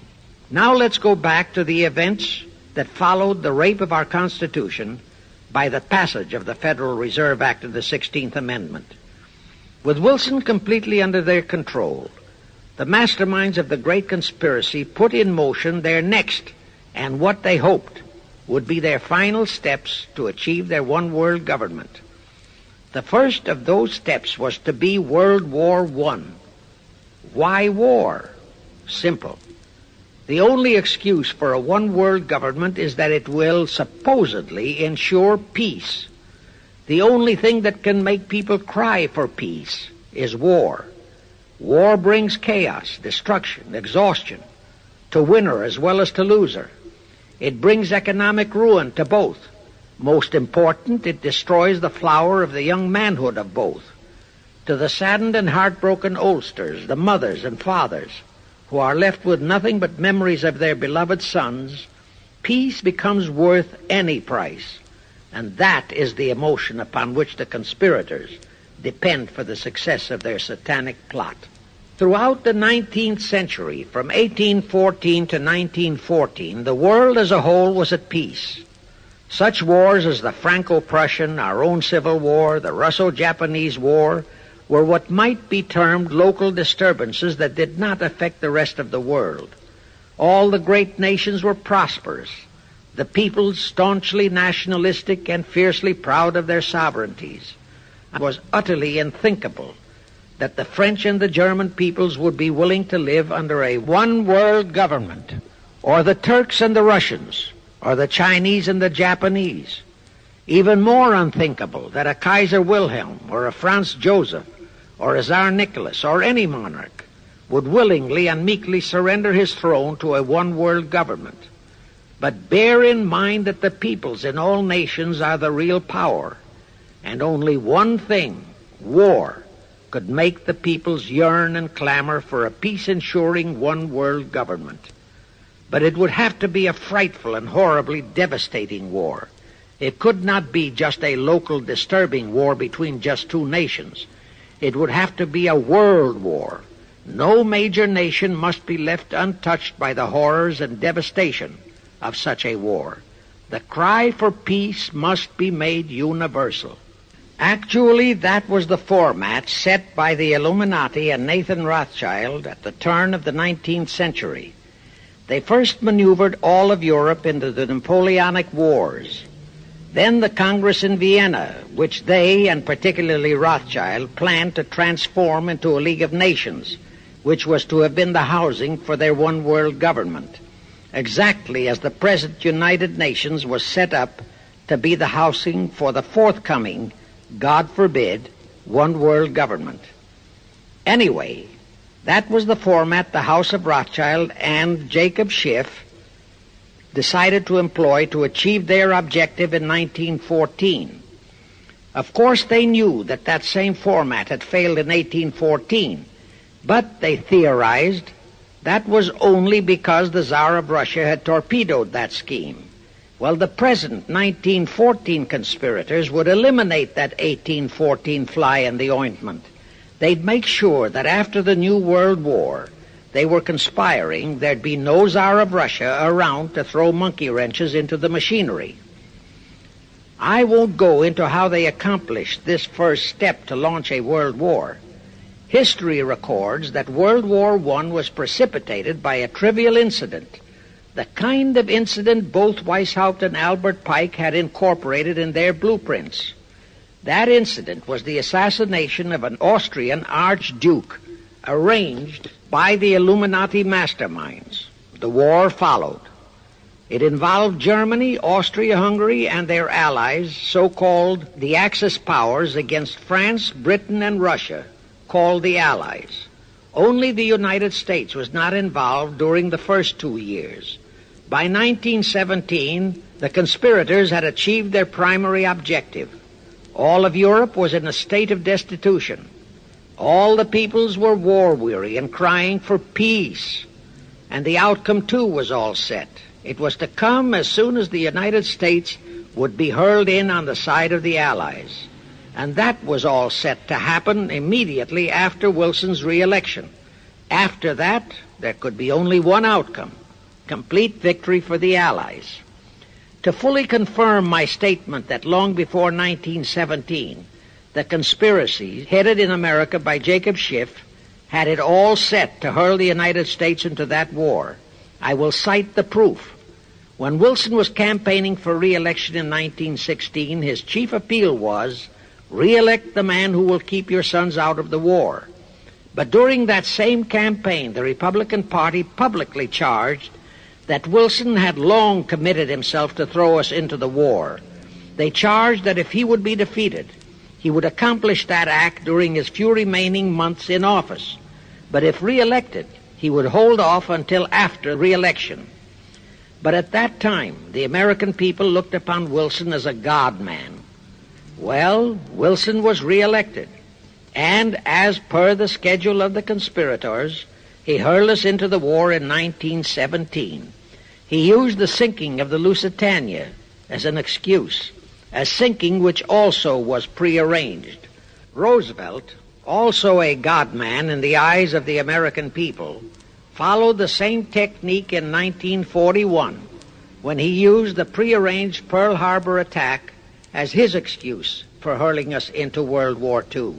Now, exactly as the conspirators planned, victory for the Allies would eliminate all the monarchs of the defeated nations and leave all their peoples leaderless, confused, bewildered, and perfectly conditioned for the one-world government the great conspiracy intended would follow. But there still would be an obstacle, the same obstacle that had balked the Illuminati and Rothschild at that Congress in Vienna peace gathering after the Napoleonic Wars.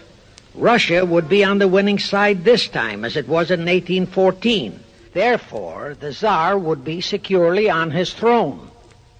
Here it is pertinent to note that Russia, under the Tsarist regime, had been the one country in which the Illuminati had never made any headway, nor had the Rothschilds ever been able to infiltrate their banking interests. Thus, a winning Tsar would be more difficult than ever to cope with. Even if he could be enticed into a so-called League of Nations, it was a foregone conclusion that he would never, but never go for a one-world government. So even before the outbreak of World War I, the conspirators had a plan in the making to carry out Nathan Rothschild's vow of 1814 to destroy the Tsar and also murder all possible royal heirs to the throne. And it would have to be done before the close of the war, and the Russian Bolsheviki were to be their instruments in this particular plot. From the turn of the century, the chiefs of the Bolsheviki were Nikolai Lenin, Leon Trotsky, and later Joseph Stalin. Of course, those were not their true family names. Prior to the outbreak of the war, Lenin headquartered in Paris. After the outbreak, Switzerland became his haven. Trotsky's headquarters were on the Lower East Side in New York, largely the habitat of Russian Jewish refugees. Both Lenin and Trotsky were similarly bewhiskered and unkempt. In those days, that was the badge of Bolshevism. Both lived well, yet neither had a regular occupation. Neither had any visible means of support, yet both always had plenty of money. All those mysteries were solved in 1917. Right from the outset of the war, strange and mysterious goings-on were taking place in New York. Night after night, Trotsky darted furtively in and out of Jacob Schiff's palatial mansion. And in the dead of those same nights, there were gatherings of hoodlums of New York's Lower East Side, all of them Russian refugees, at Trotsky's headquarters, and all were going through some mysterious sort of training process. But it was all shrouded in mystery. Nobody talked, although it did leak out that Schiff was financing all of Trotsky's activities. Then suddenly Trotsky vanished. So did approximately 300 of his trained hoodlums. Actually, they were on the high seas in a Schiff-chartered ship bound for a rendezvous with Lenin and his gang in Switzerland. And on that ship was $20 million in gold. The $20 million Schiff provided to finance the Bolsheviki takeover of Russia. In anticipation of Trotsky's arrival, Lenin prepared to throw a party in his Switzerland hideaway. Men of the very highest places in the world were to be guests at that party.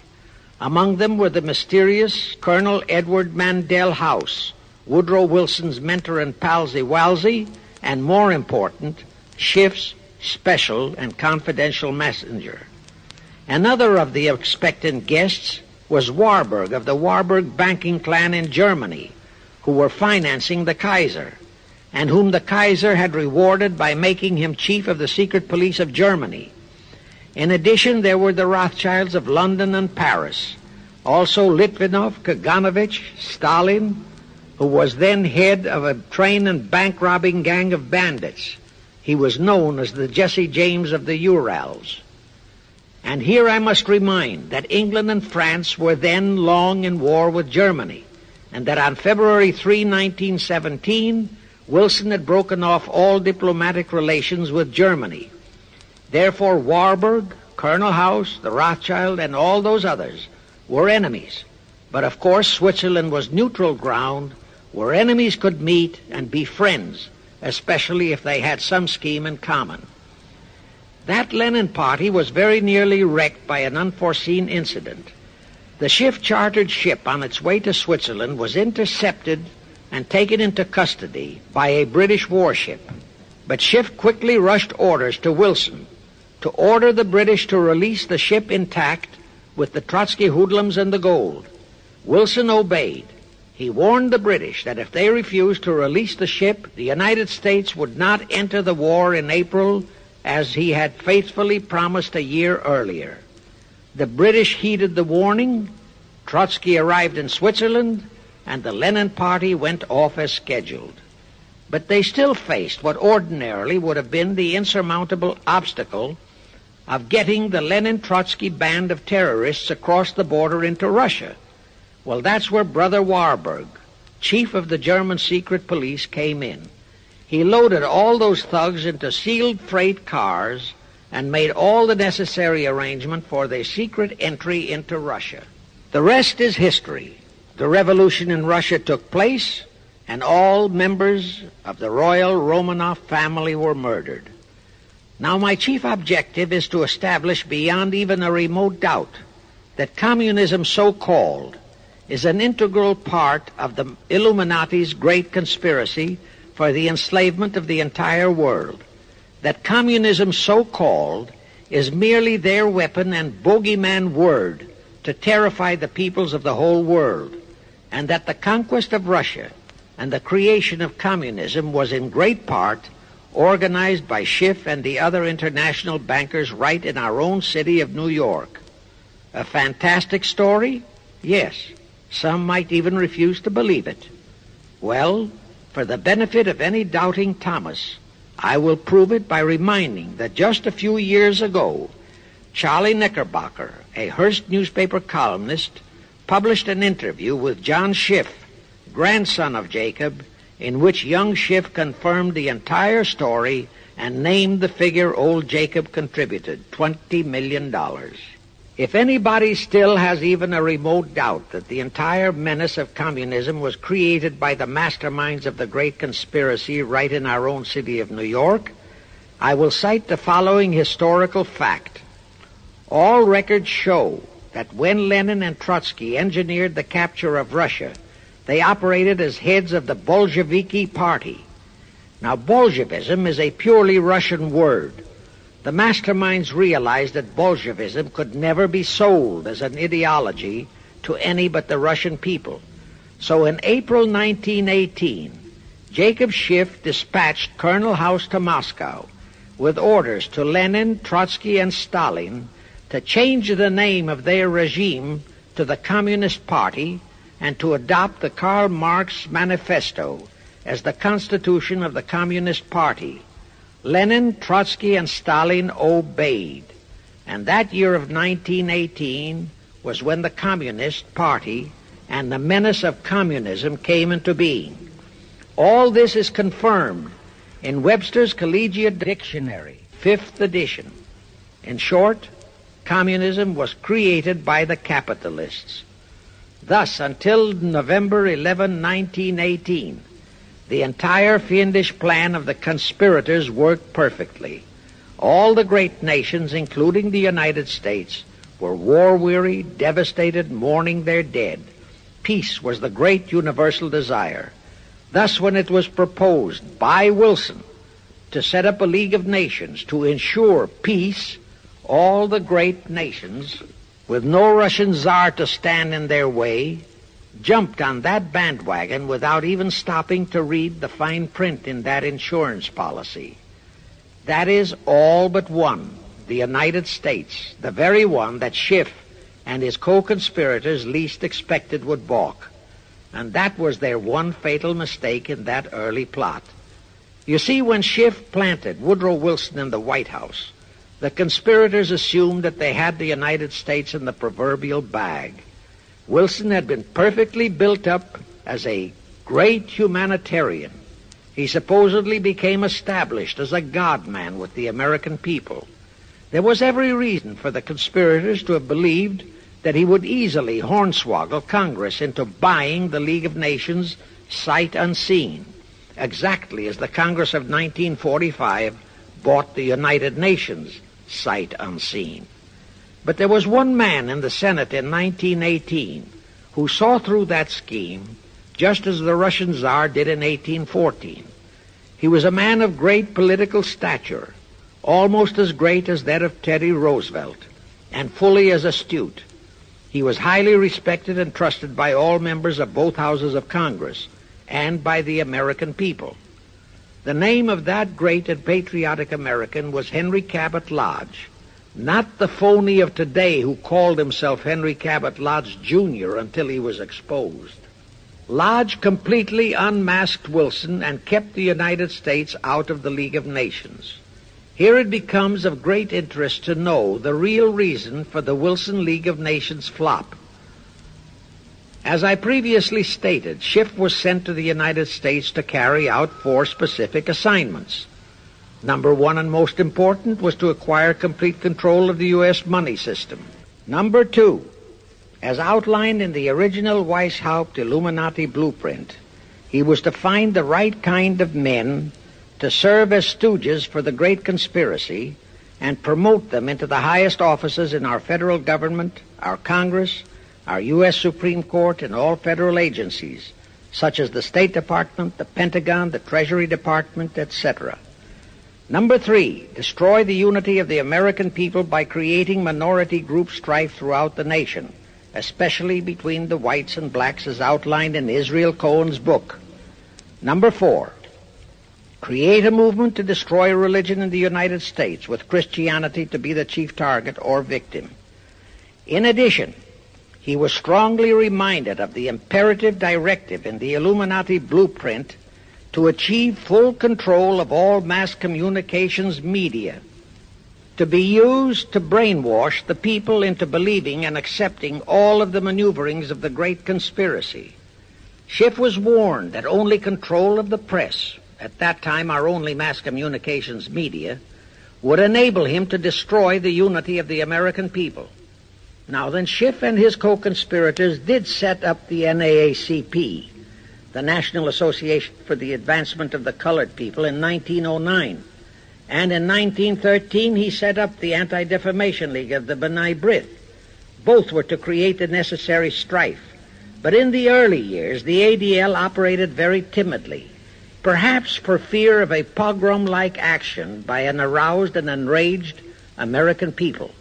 And the NAACP was practically dormant because its white leadership didn't realize that they would have to develop firebrand Negro leaders, such as Martin Lucifer King, for one, to spark the then completely satisfied and contented mass of Negroes. In addition, he, Schiff, was busy developing and infiltrating the stooges to serve in all high places in our Washington government, and in the job of acquiring control of our money system and the creation of the 16th Amendment. He also was very busy with the organizing of the plot for the takeover of Russia. In short, he was kept so busy with all those jobs that he completely overlooked the supreme job of acquiring complete control of our mass communications media. That oversight was the direct cause for Wilson's failure to lure the United States into the League of Nations, because when Wilson decided to go to the people to overcome the opposition of the Lodge-controlled Senate, despite his established but phony reputation as a great humanitarian, he found himself faced by a solidly united people and by a loyal press, whose only ideology was Americanism and the American way of life, at that time, due to the ineptness and ineffectiveness of both the ADL and the NAACP, there were no organized minority groups, no Negro problems, no so-called anti-Semitic problem to sway the people's thinking. There were no lefts, there were no rights, no prejudices for crafty exploitations. Thus, Wilson's League of Nations appeals fell on deaf ears. That was the end of Woodrow Wilson, the conspirator's great humanitarian.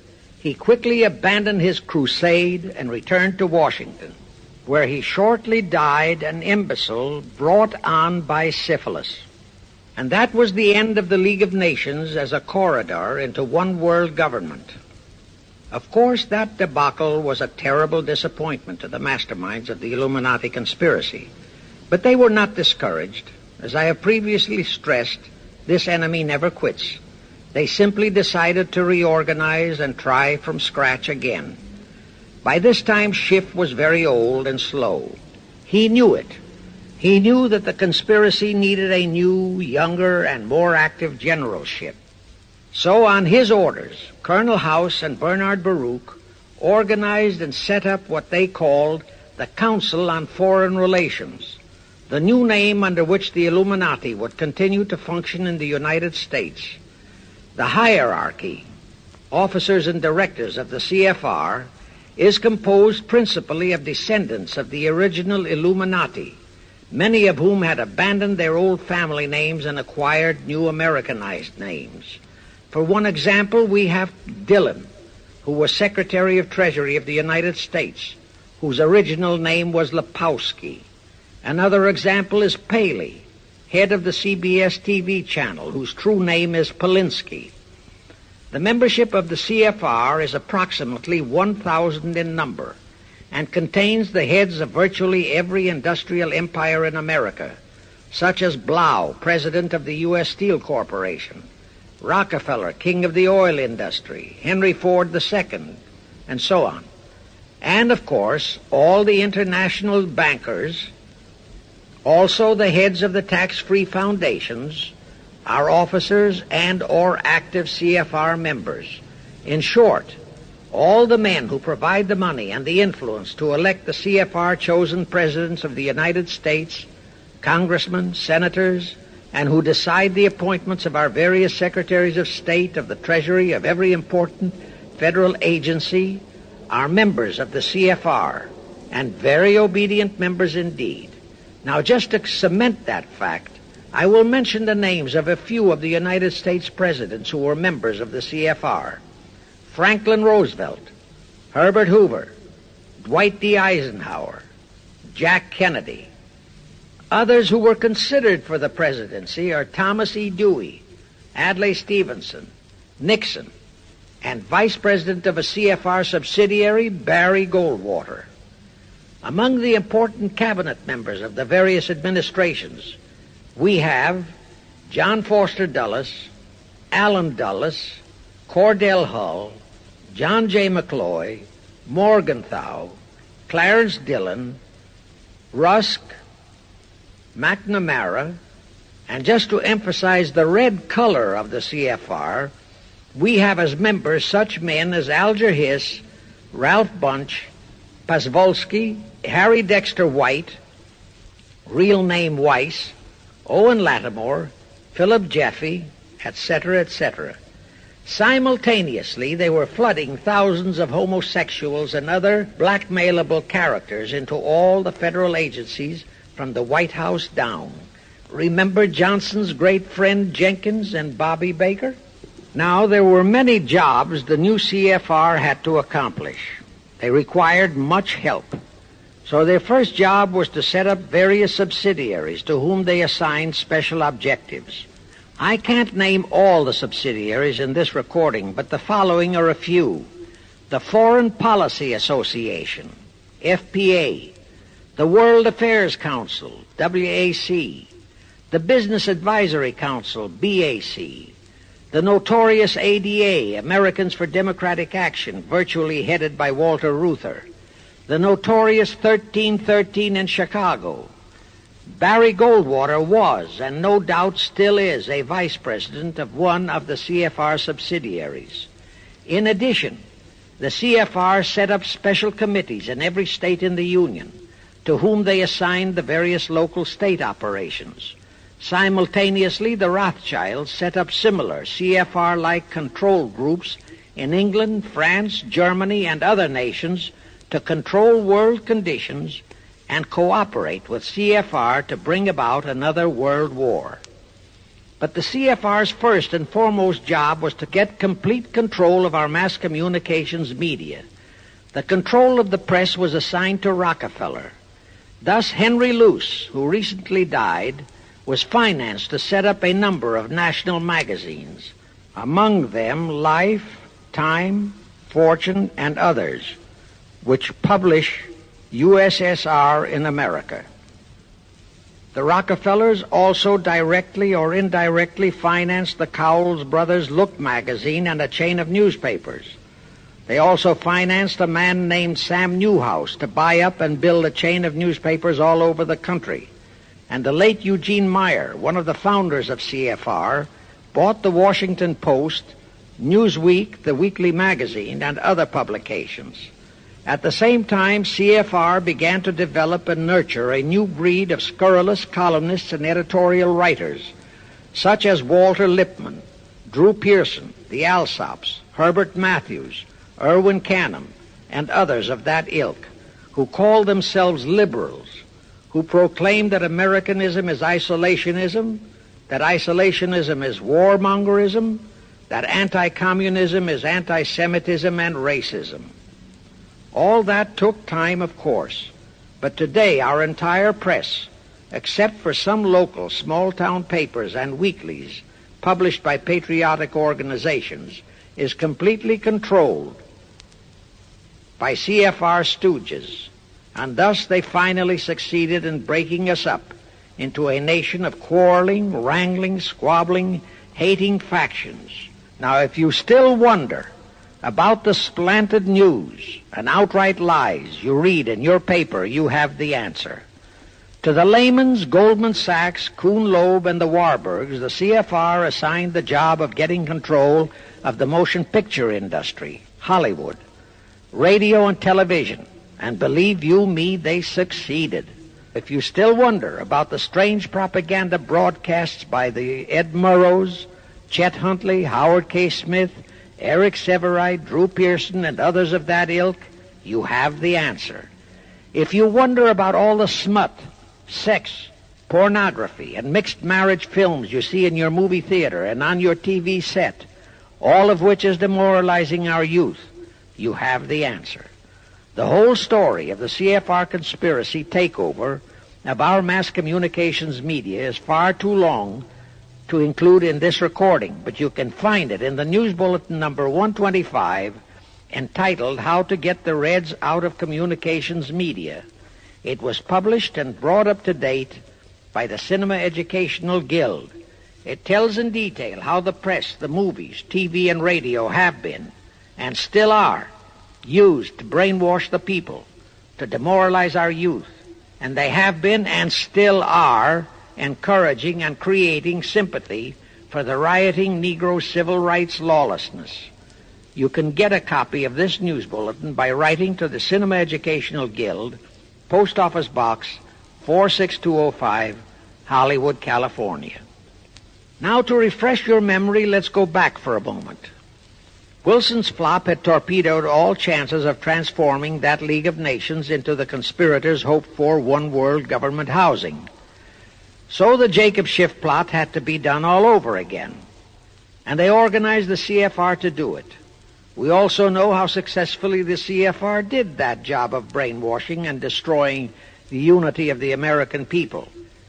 But as was the case with the Schiff plot, the climax and the creation of a new housing for their one-world government required another world war, a war that would be even more horrible and more devastating than the First World War, in order to get the people of the world to again clamor for peace and a means to end all wars. But the CFR realized that the aftermath of World War II would have to be more carefully planned so that there would be no escape from the new one-world trap, another League of Nations, that would emerge from the new war, the trap we now know as the United Nations. And they hit upon a perfect strategy to ensure that no escape. Here's how they did it. In 1943, in the midst of the war, they prepared the framework for the United Nations, and it was handed over to Roosevelt and our State Department to be given birth by Alger Hiss, Pozwalski, Dalton Trumbo, and other American traitors, thus making the whole scheme a United States baby. Then to fix our parenthood, New York City was to become the nursery for the monstrosity. After that, we could hardly walk out on our own baby, now could we? Anyway, that's how the conspirators figured it would work, and so far it has. And the liberal Rockefeller donated the land for the United Nations building. The United Nations Charter was written by Alger Hiss, Pozwalski, Dalton Trumbo, and other CFR stooges. A phony so-called UN conference was set up in San Francisco in 1945. All the so-called representatives of 50-odd nations gathered there, promptly signed the charter.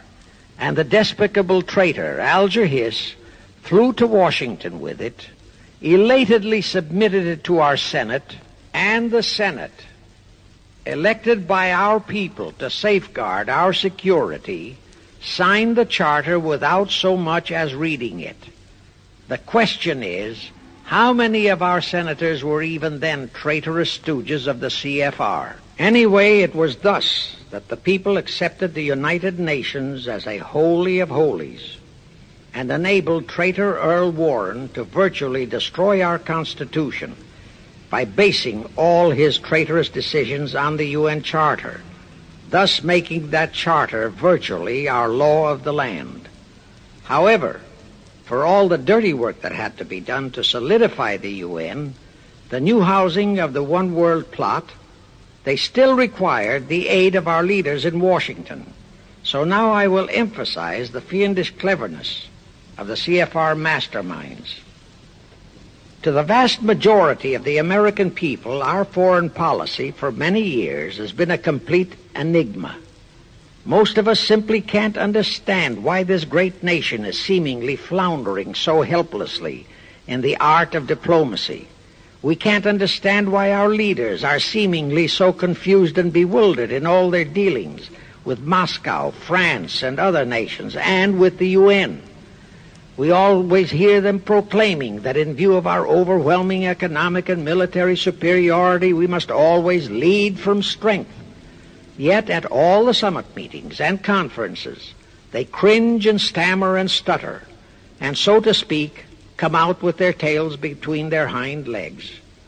We can't understand the foreign aid to Tito, an avowed enemy, to Poland, an avowed enemy, to all the avowed communist nations. We can't understand why the expenditure of hundreds of billions of dollars has failed to slow down, let alone stop, the march of communism.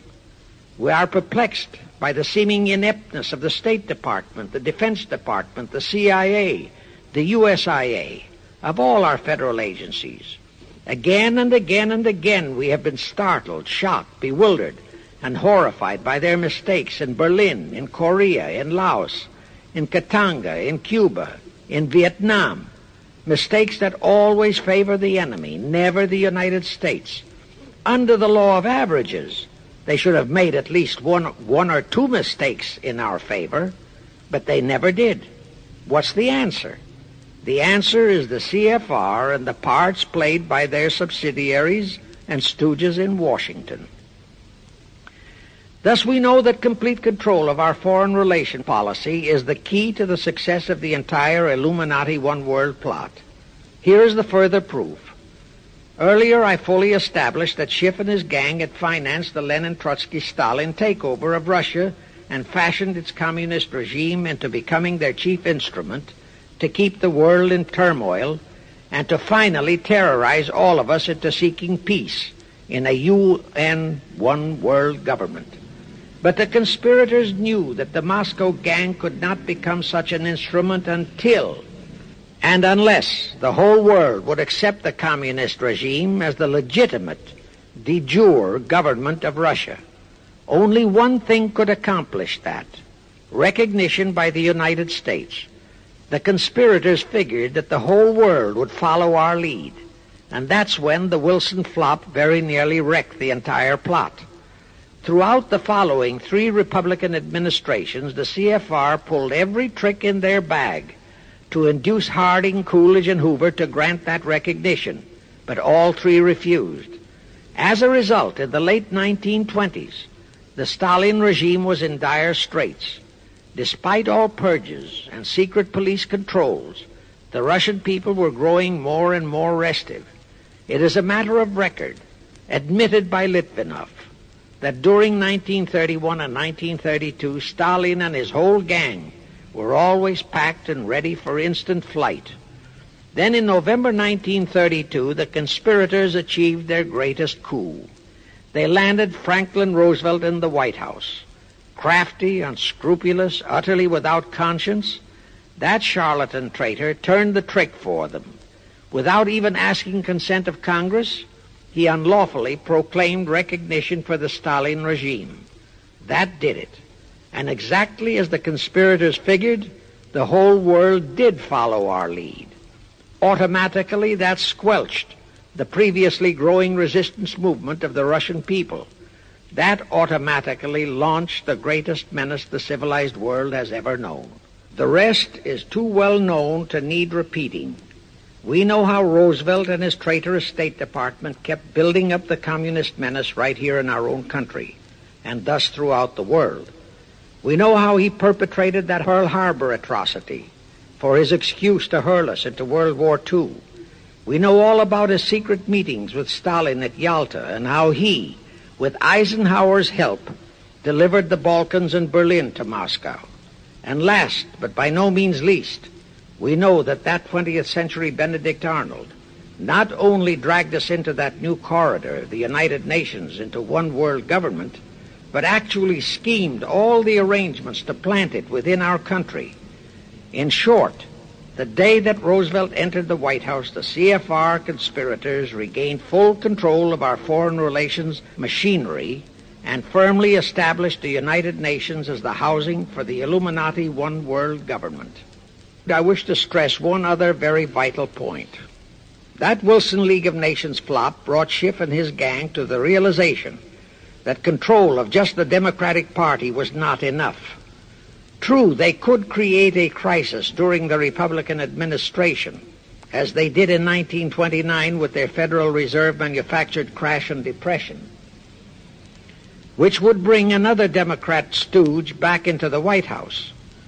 But they realized that a 4-year disruption in their control of our foreign relation policies could play havoc with the progress of their conspiracy.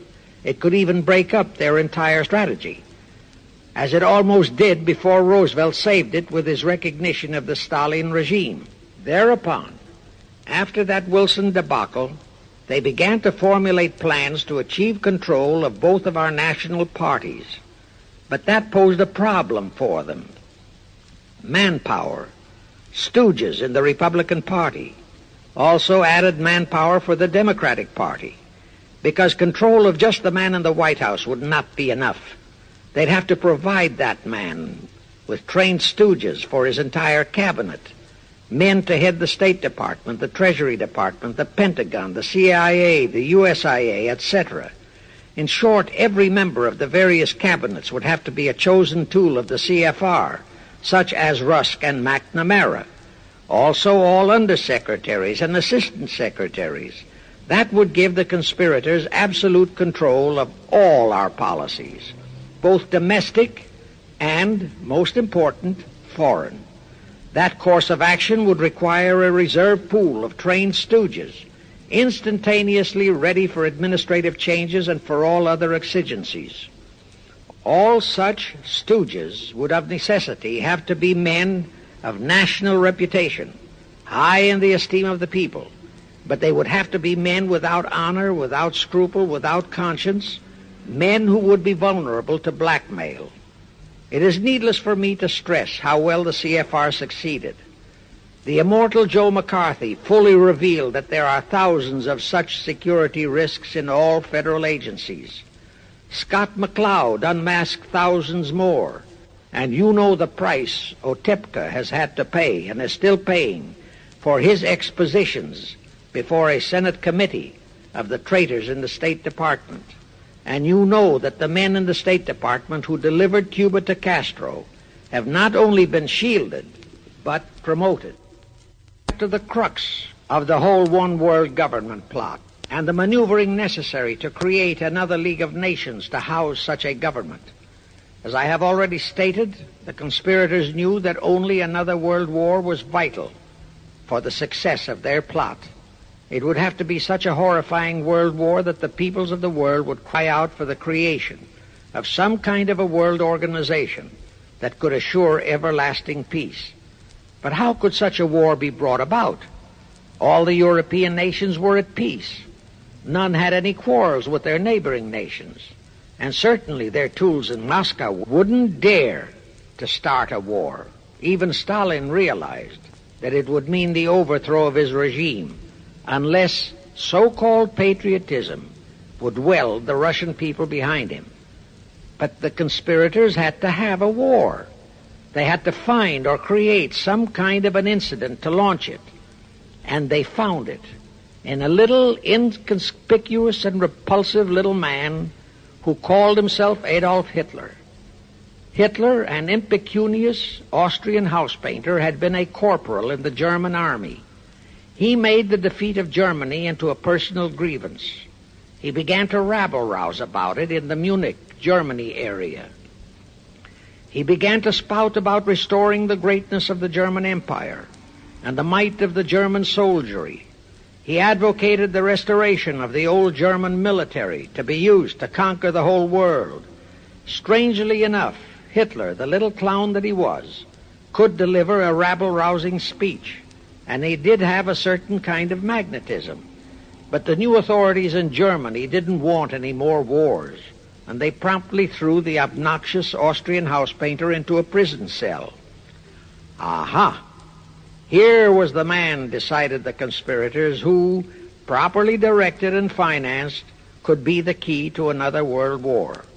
So while he was in prison, they had Rudolf Hess and Goering write a book which they titled Mein Kampf and attributed the authorship to Hitler, exactly as Litvinov wrote Mission to Moscow and attributed the authorship to Joseph Davies, then our ambassador to Russia and a stooge of the CFR.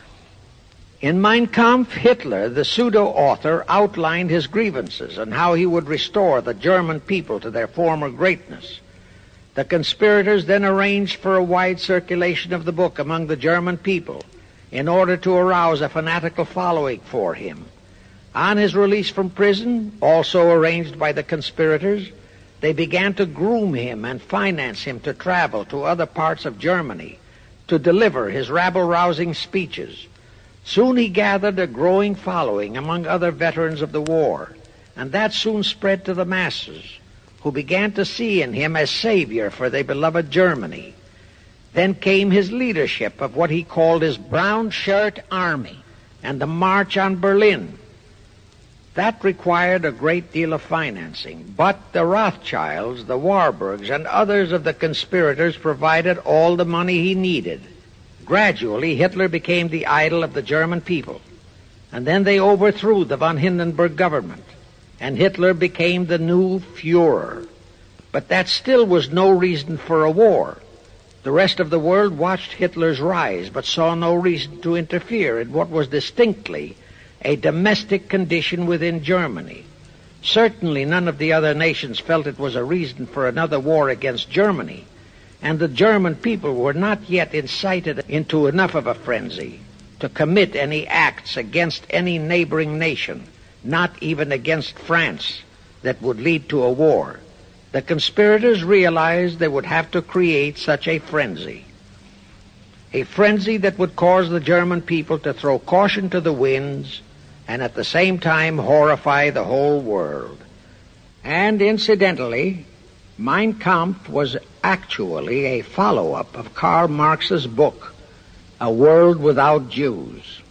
The conspirators suddenly remembered how the Schiff-Rothschild gang had engineered the pogroms in Russia, which slaughtered many, many thousands of Jews and created a worldwide hatred for Russia. And they decided to use that same unconscionable trick to inflame the new Hitler-led German people into a murderous hatred of the Jews. Now, it is true that the German people never had any particular affection for the Jews, but neither did they have an ingrained hatred for them. Such a hatred would have to be manufactured, so Hitler was used to create it. This idea more than appealed to Hitler. He saw in it the grisly gimmick to make him the God-man of the German people.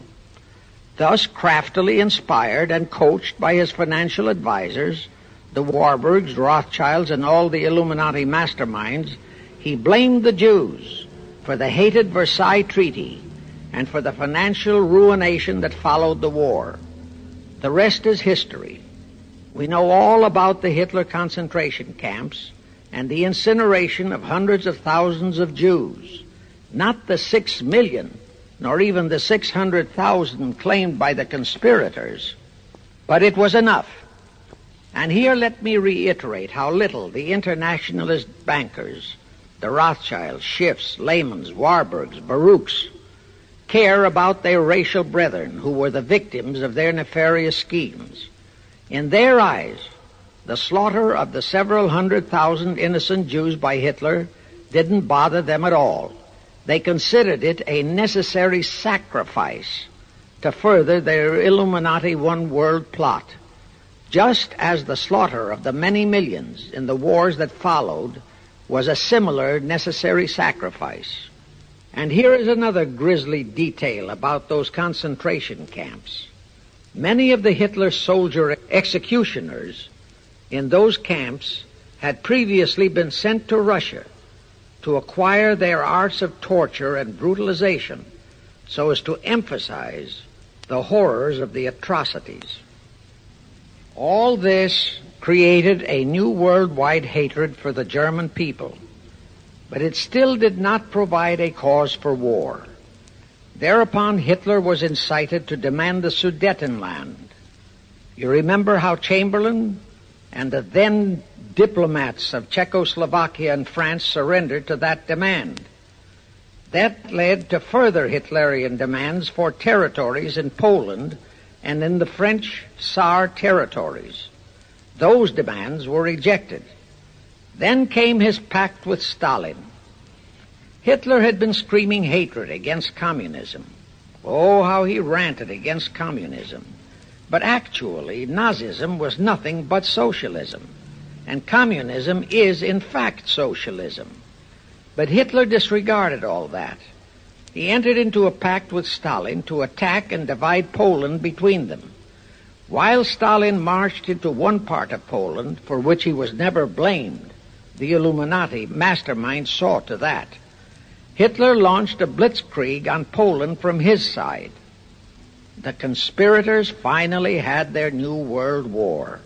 And what a horrible war it was. And in 1945, the conspirators finally achieved the United Nations, their new housing for their one world government. And truly amazing, all of the American people hailed this foul outfit as a holy of holies. Even after all the true facts about how the UN was created were revealed, the American people continued to worship that evil outfit. Even after Alger Hiss was unmasked as a Soviet spy and traitor, the American people continued to believe in the UN. Even after I had publicly revealed the secret agreement between Hiss and Molotov that a Russian would always be the head of the military secretariat, and by that token, the real master of the UN, most of the American people continued to believe that the UN could do no wrong. Even after Tocqueville, the first Secretary General of the UN, confirmed that His-Molotov secret agreement in his book, For the Cause of Peace, the vast majority of our people refused to lose faith in the UN.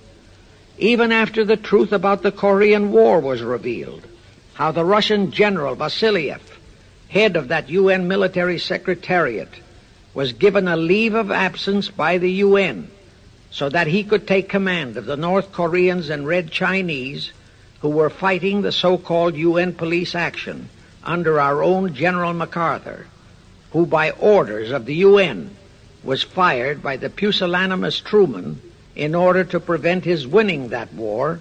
Our people still believed in the UN, despite our 150,000 sons who were murdered and maimed in that war.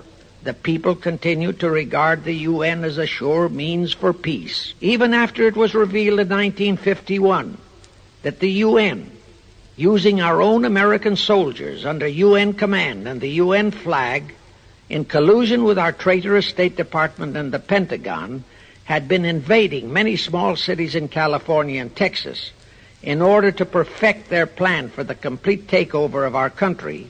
Most of our people brushed it off and continued their belief that the UN is a holy of holies. Do you know that the UN Charter was written by traitor Alger Hiss, Molotov, and Wyszynski? That Hiss and Molotov had made that secret agreement that the military chief of the UN was always to be a Russian appointed by Moscow? Do you know that at their secret meetings at Yalta, Roosevelt and Stalin, at the behest of the Illuminati, operating as the CFR, decided that the UN must be placed on American soil? Do you know that most of the UN Charter was copied intact, word for word, from the Marx Manifesto and Russia's so-called Constitution? Do you know that the only two senators who voted against the UN so-called treaty were the only two senators who had read it? Do you know that since the UN was founded, communist enslavement has grown from 250 million to 1 billion? Do you know that since the UN was founded to ensure peace, there have been at least 20 major wars incited by the UN, just as they are now inciting a war against Little Rhodesia? Do you know that under the UN setup, the American taxpayers have been forced to make up the UN Treasury deficit of many millions of dollars because of Russia's refusal to pay her share? Do you know that the UN has never passed a resolution condemning Russia or her so-called satellites, but always condemns our allies? Do you know that J. Edgar Hoover said, "The overwhelming majority of the communist delegations to the UN are espionage agents"? And now, 66 senators voted for a consular treaty to open our entire country to Russian spies and saboteurs. Do you know that the UN helps Russia's conquest of the world by preventing the free world from taking any action whatsoever except to debate each new aggression in the UN General Assembly? Do you know that at the time of the Korean War, there were 60 nations in the UN, yet 95% of the UN forces were our American sons, and practically 100% of the cost was paid by the United States taxpayers? And surely you know that the UN policy during the Korean War was to prevent us from winning that war. Do you know that all the battle plans of General MacArthur had to go first to the UN to be relayed to Vasiliev, commander of the North Koreans and Red Chinese, and that any future wars fought by our sons under the UN flag would have to be fought under the control of the UN Security Council? Do you know that the UN has never done anything about the 80,000 Russian Mongolian troops that occupy Hungary? Where was the UN when the Hungarian freedom fighters were slaughtered by the Russians? Do you know that the UN and its peace army turned the Congo over to the communists? Do you know that the UN's own so-called peace force was used to crush, rape, and kill the white anti-communists in Katanga?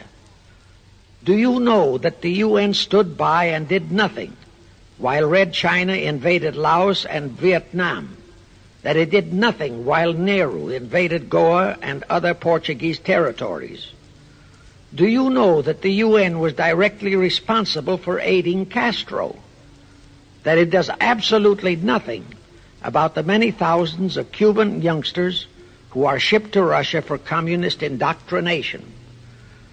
Do you know that Adlai Stevenson, of all people, said the free world must expect to lose more and more decisions in the UN?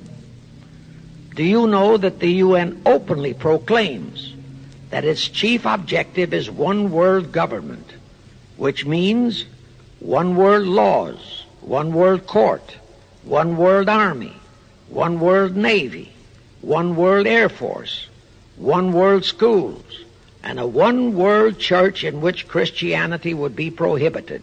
Do you know that a UN law has been passed to disarm all American citizens and to transfer all our armed forces to the UN? Such a law was secretly signed by Saint Jack Kennedy in 1961. Do you realize how that fits in with Article 47, Paragraph 3 of the UN Charter, which states, I quote, "The Military Staff Committee of the UN shall be responsible through the Security Council for the strategic direction of all armed forces placed at the disposal of the Security Council," unquote. And when and if all our armed forces are transferred to the UN, your sons would be forced to serve and die under UN command all over the world. This will happen unless you fight to get the U.S. out of the UN.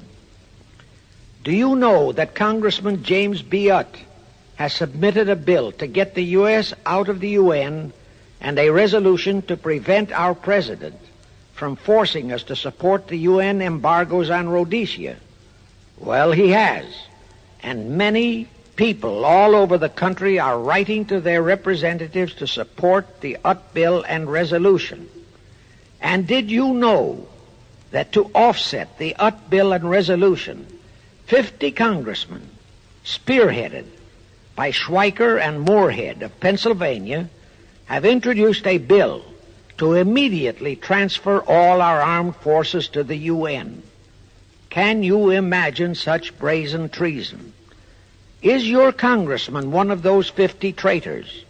Find out and take immediate action against him and help Congressman Utt. Now, do you know that the National Council of Churches passed a resolution in San Francisco which states that the United States will soon have to subordinate its will to that of the UN, and that all American citizens must be prepared to accept it? Is your church a member of the National Council of Churches? In connection with that, bear in mind that God is never mentioned in the UN Charter, and their meetings are never opened with prayer. The creators of the UN stipulated in advance that there should be no mention of God or Jesus Christ in the UN Charter or in its UN headquarters.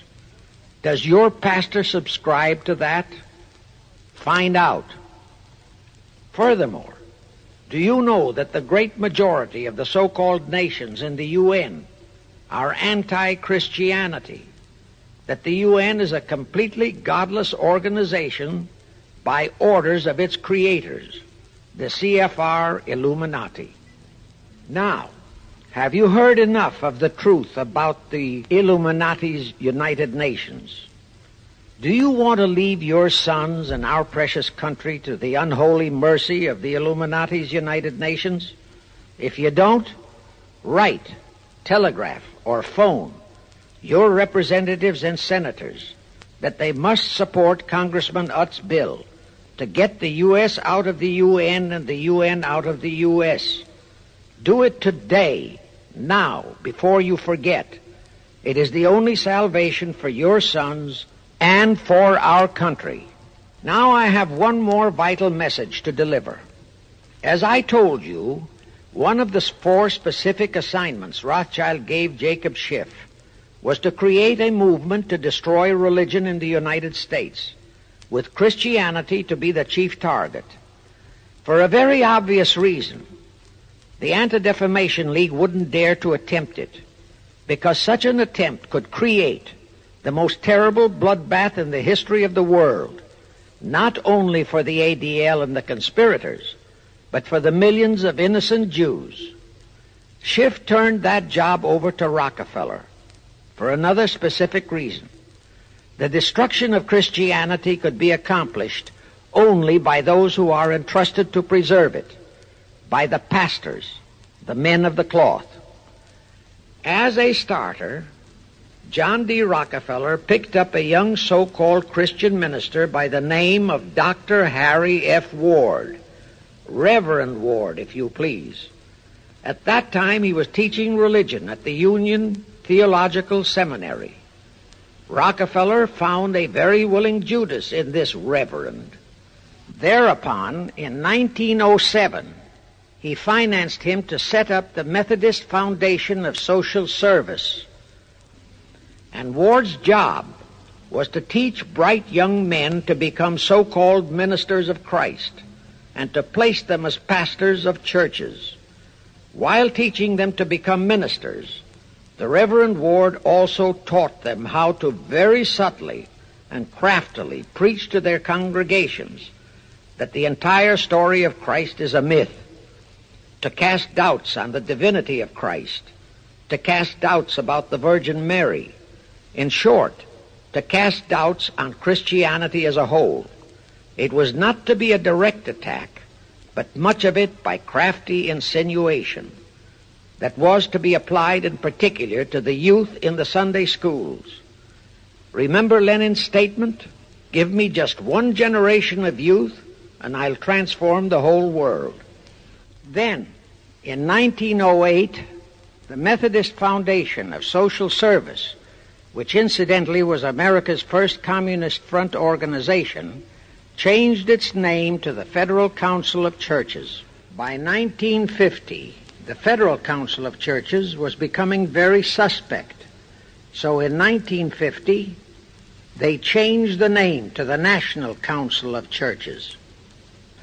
Do I have to tell you more about how this National Council of Churches is deliberately destroying faith in Christianity?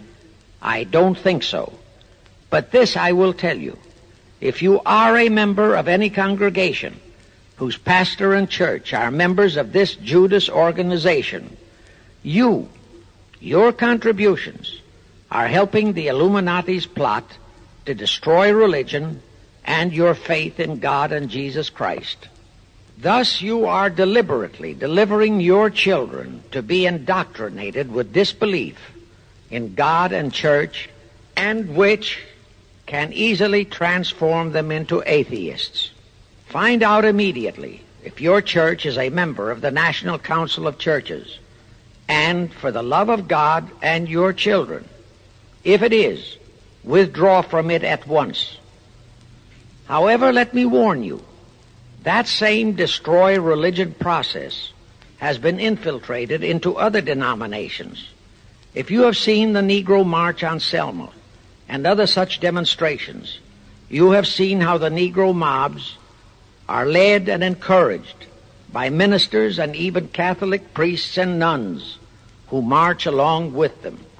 As a matter of fact, the Mormon Church is about the only one I know of that is clean of that kind of Judas infiltration. But of course, there are many individual churches and pastors who are honest and sincere. Find one such for yourself and for your children. Incidentally, this same Reverend Harry F. Ward was also one of the founders of the American Civil Liberties Union, a notorious pro-communist organization. He was the actual head of it from 1920 to 1940.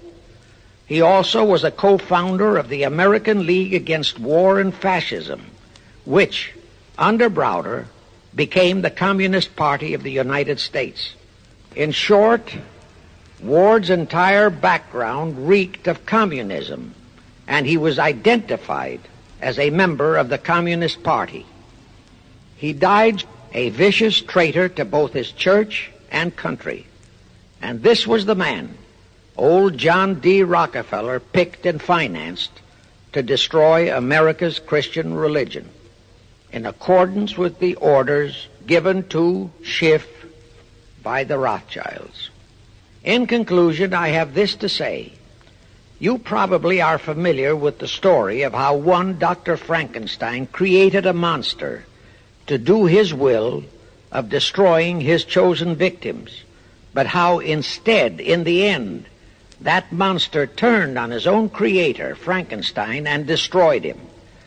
Well, the Illuminati, CFR, has created a monster called the United Nations, who, supported by their minority groups, rioting Negroes, the traitorous mass communications media, and the traitors in Washington, was created to destroy the American people. Well, we know all about that many-headed Hydra monster. We know the names of those who created that monster. We know all their names. And I predict that one fine day the American people will come fully awake and cause that very monster to destroy its creator. True, the majority of our people are still being brainwashed, deceived, and deluded by our traitorous press, TV, and radio, and by our traitors in Washington. But surely, by now, enough is known about the UN to stamp that outfit as a deadly, poisonous rattlesnake in our midst. My only wonder is what it will take to awaken and arouse our people to the full truth. Perhaps this record will do it. 100,000 or 1,000,000 copies of this record can do it. I pray to God it will, and I pray to Him to inspire you, all of you, to spread this story via this record to all loyal Americans in your community. You can do it by playing it to study groups assembled in your homes, at meetings of the American Legion, the VFW, the DAR, all other civic groups and women's clubs, especially the women's clubs who have their sons' lives at stake. With this record, I have provided you with the weapon that will destroy the monster. For the love of God, of our country, and of your children, use it. Get a copy of it into every American home.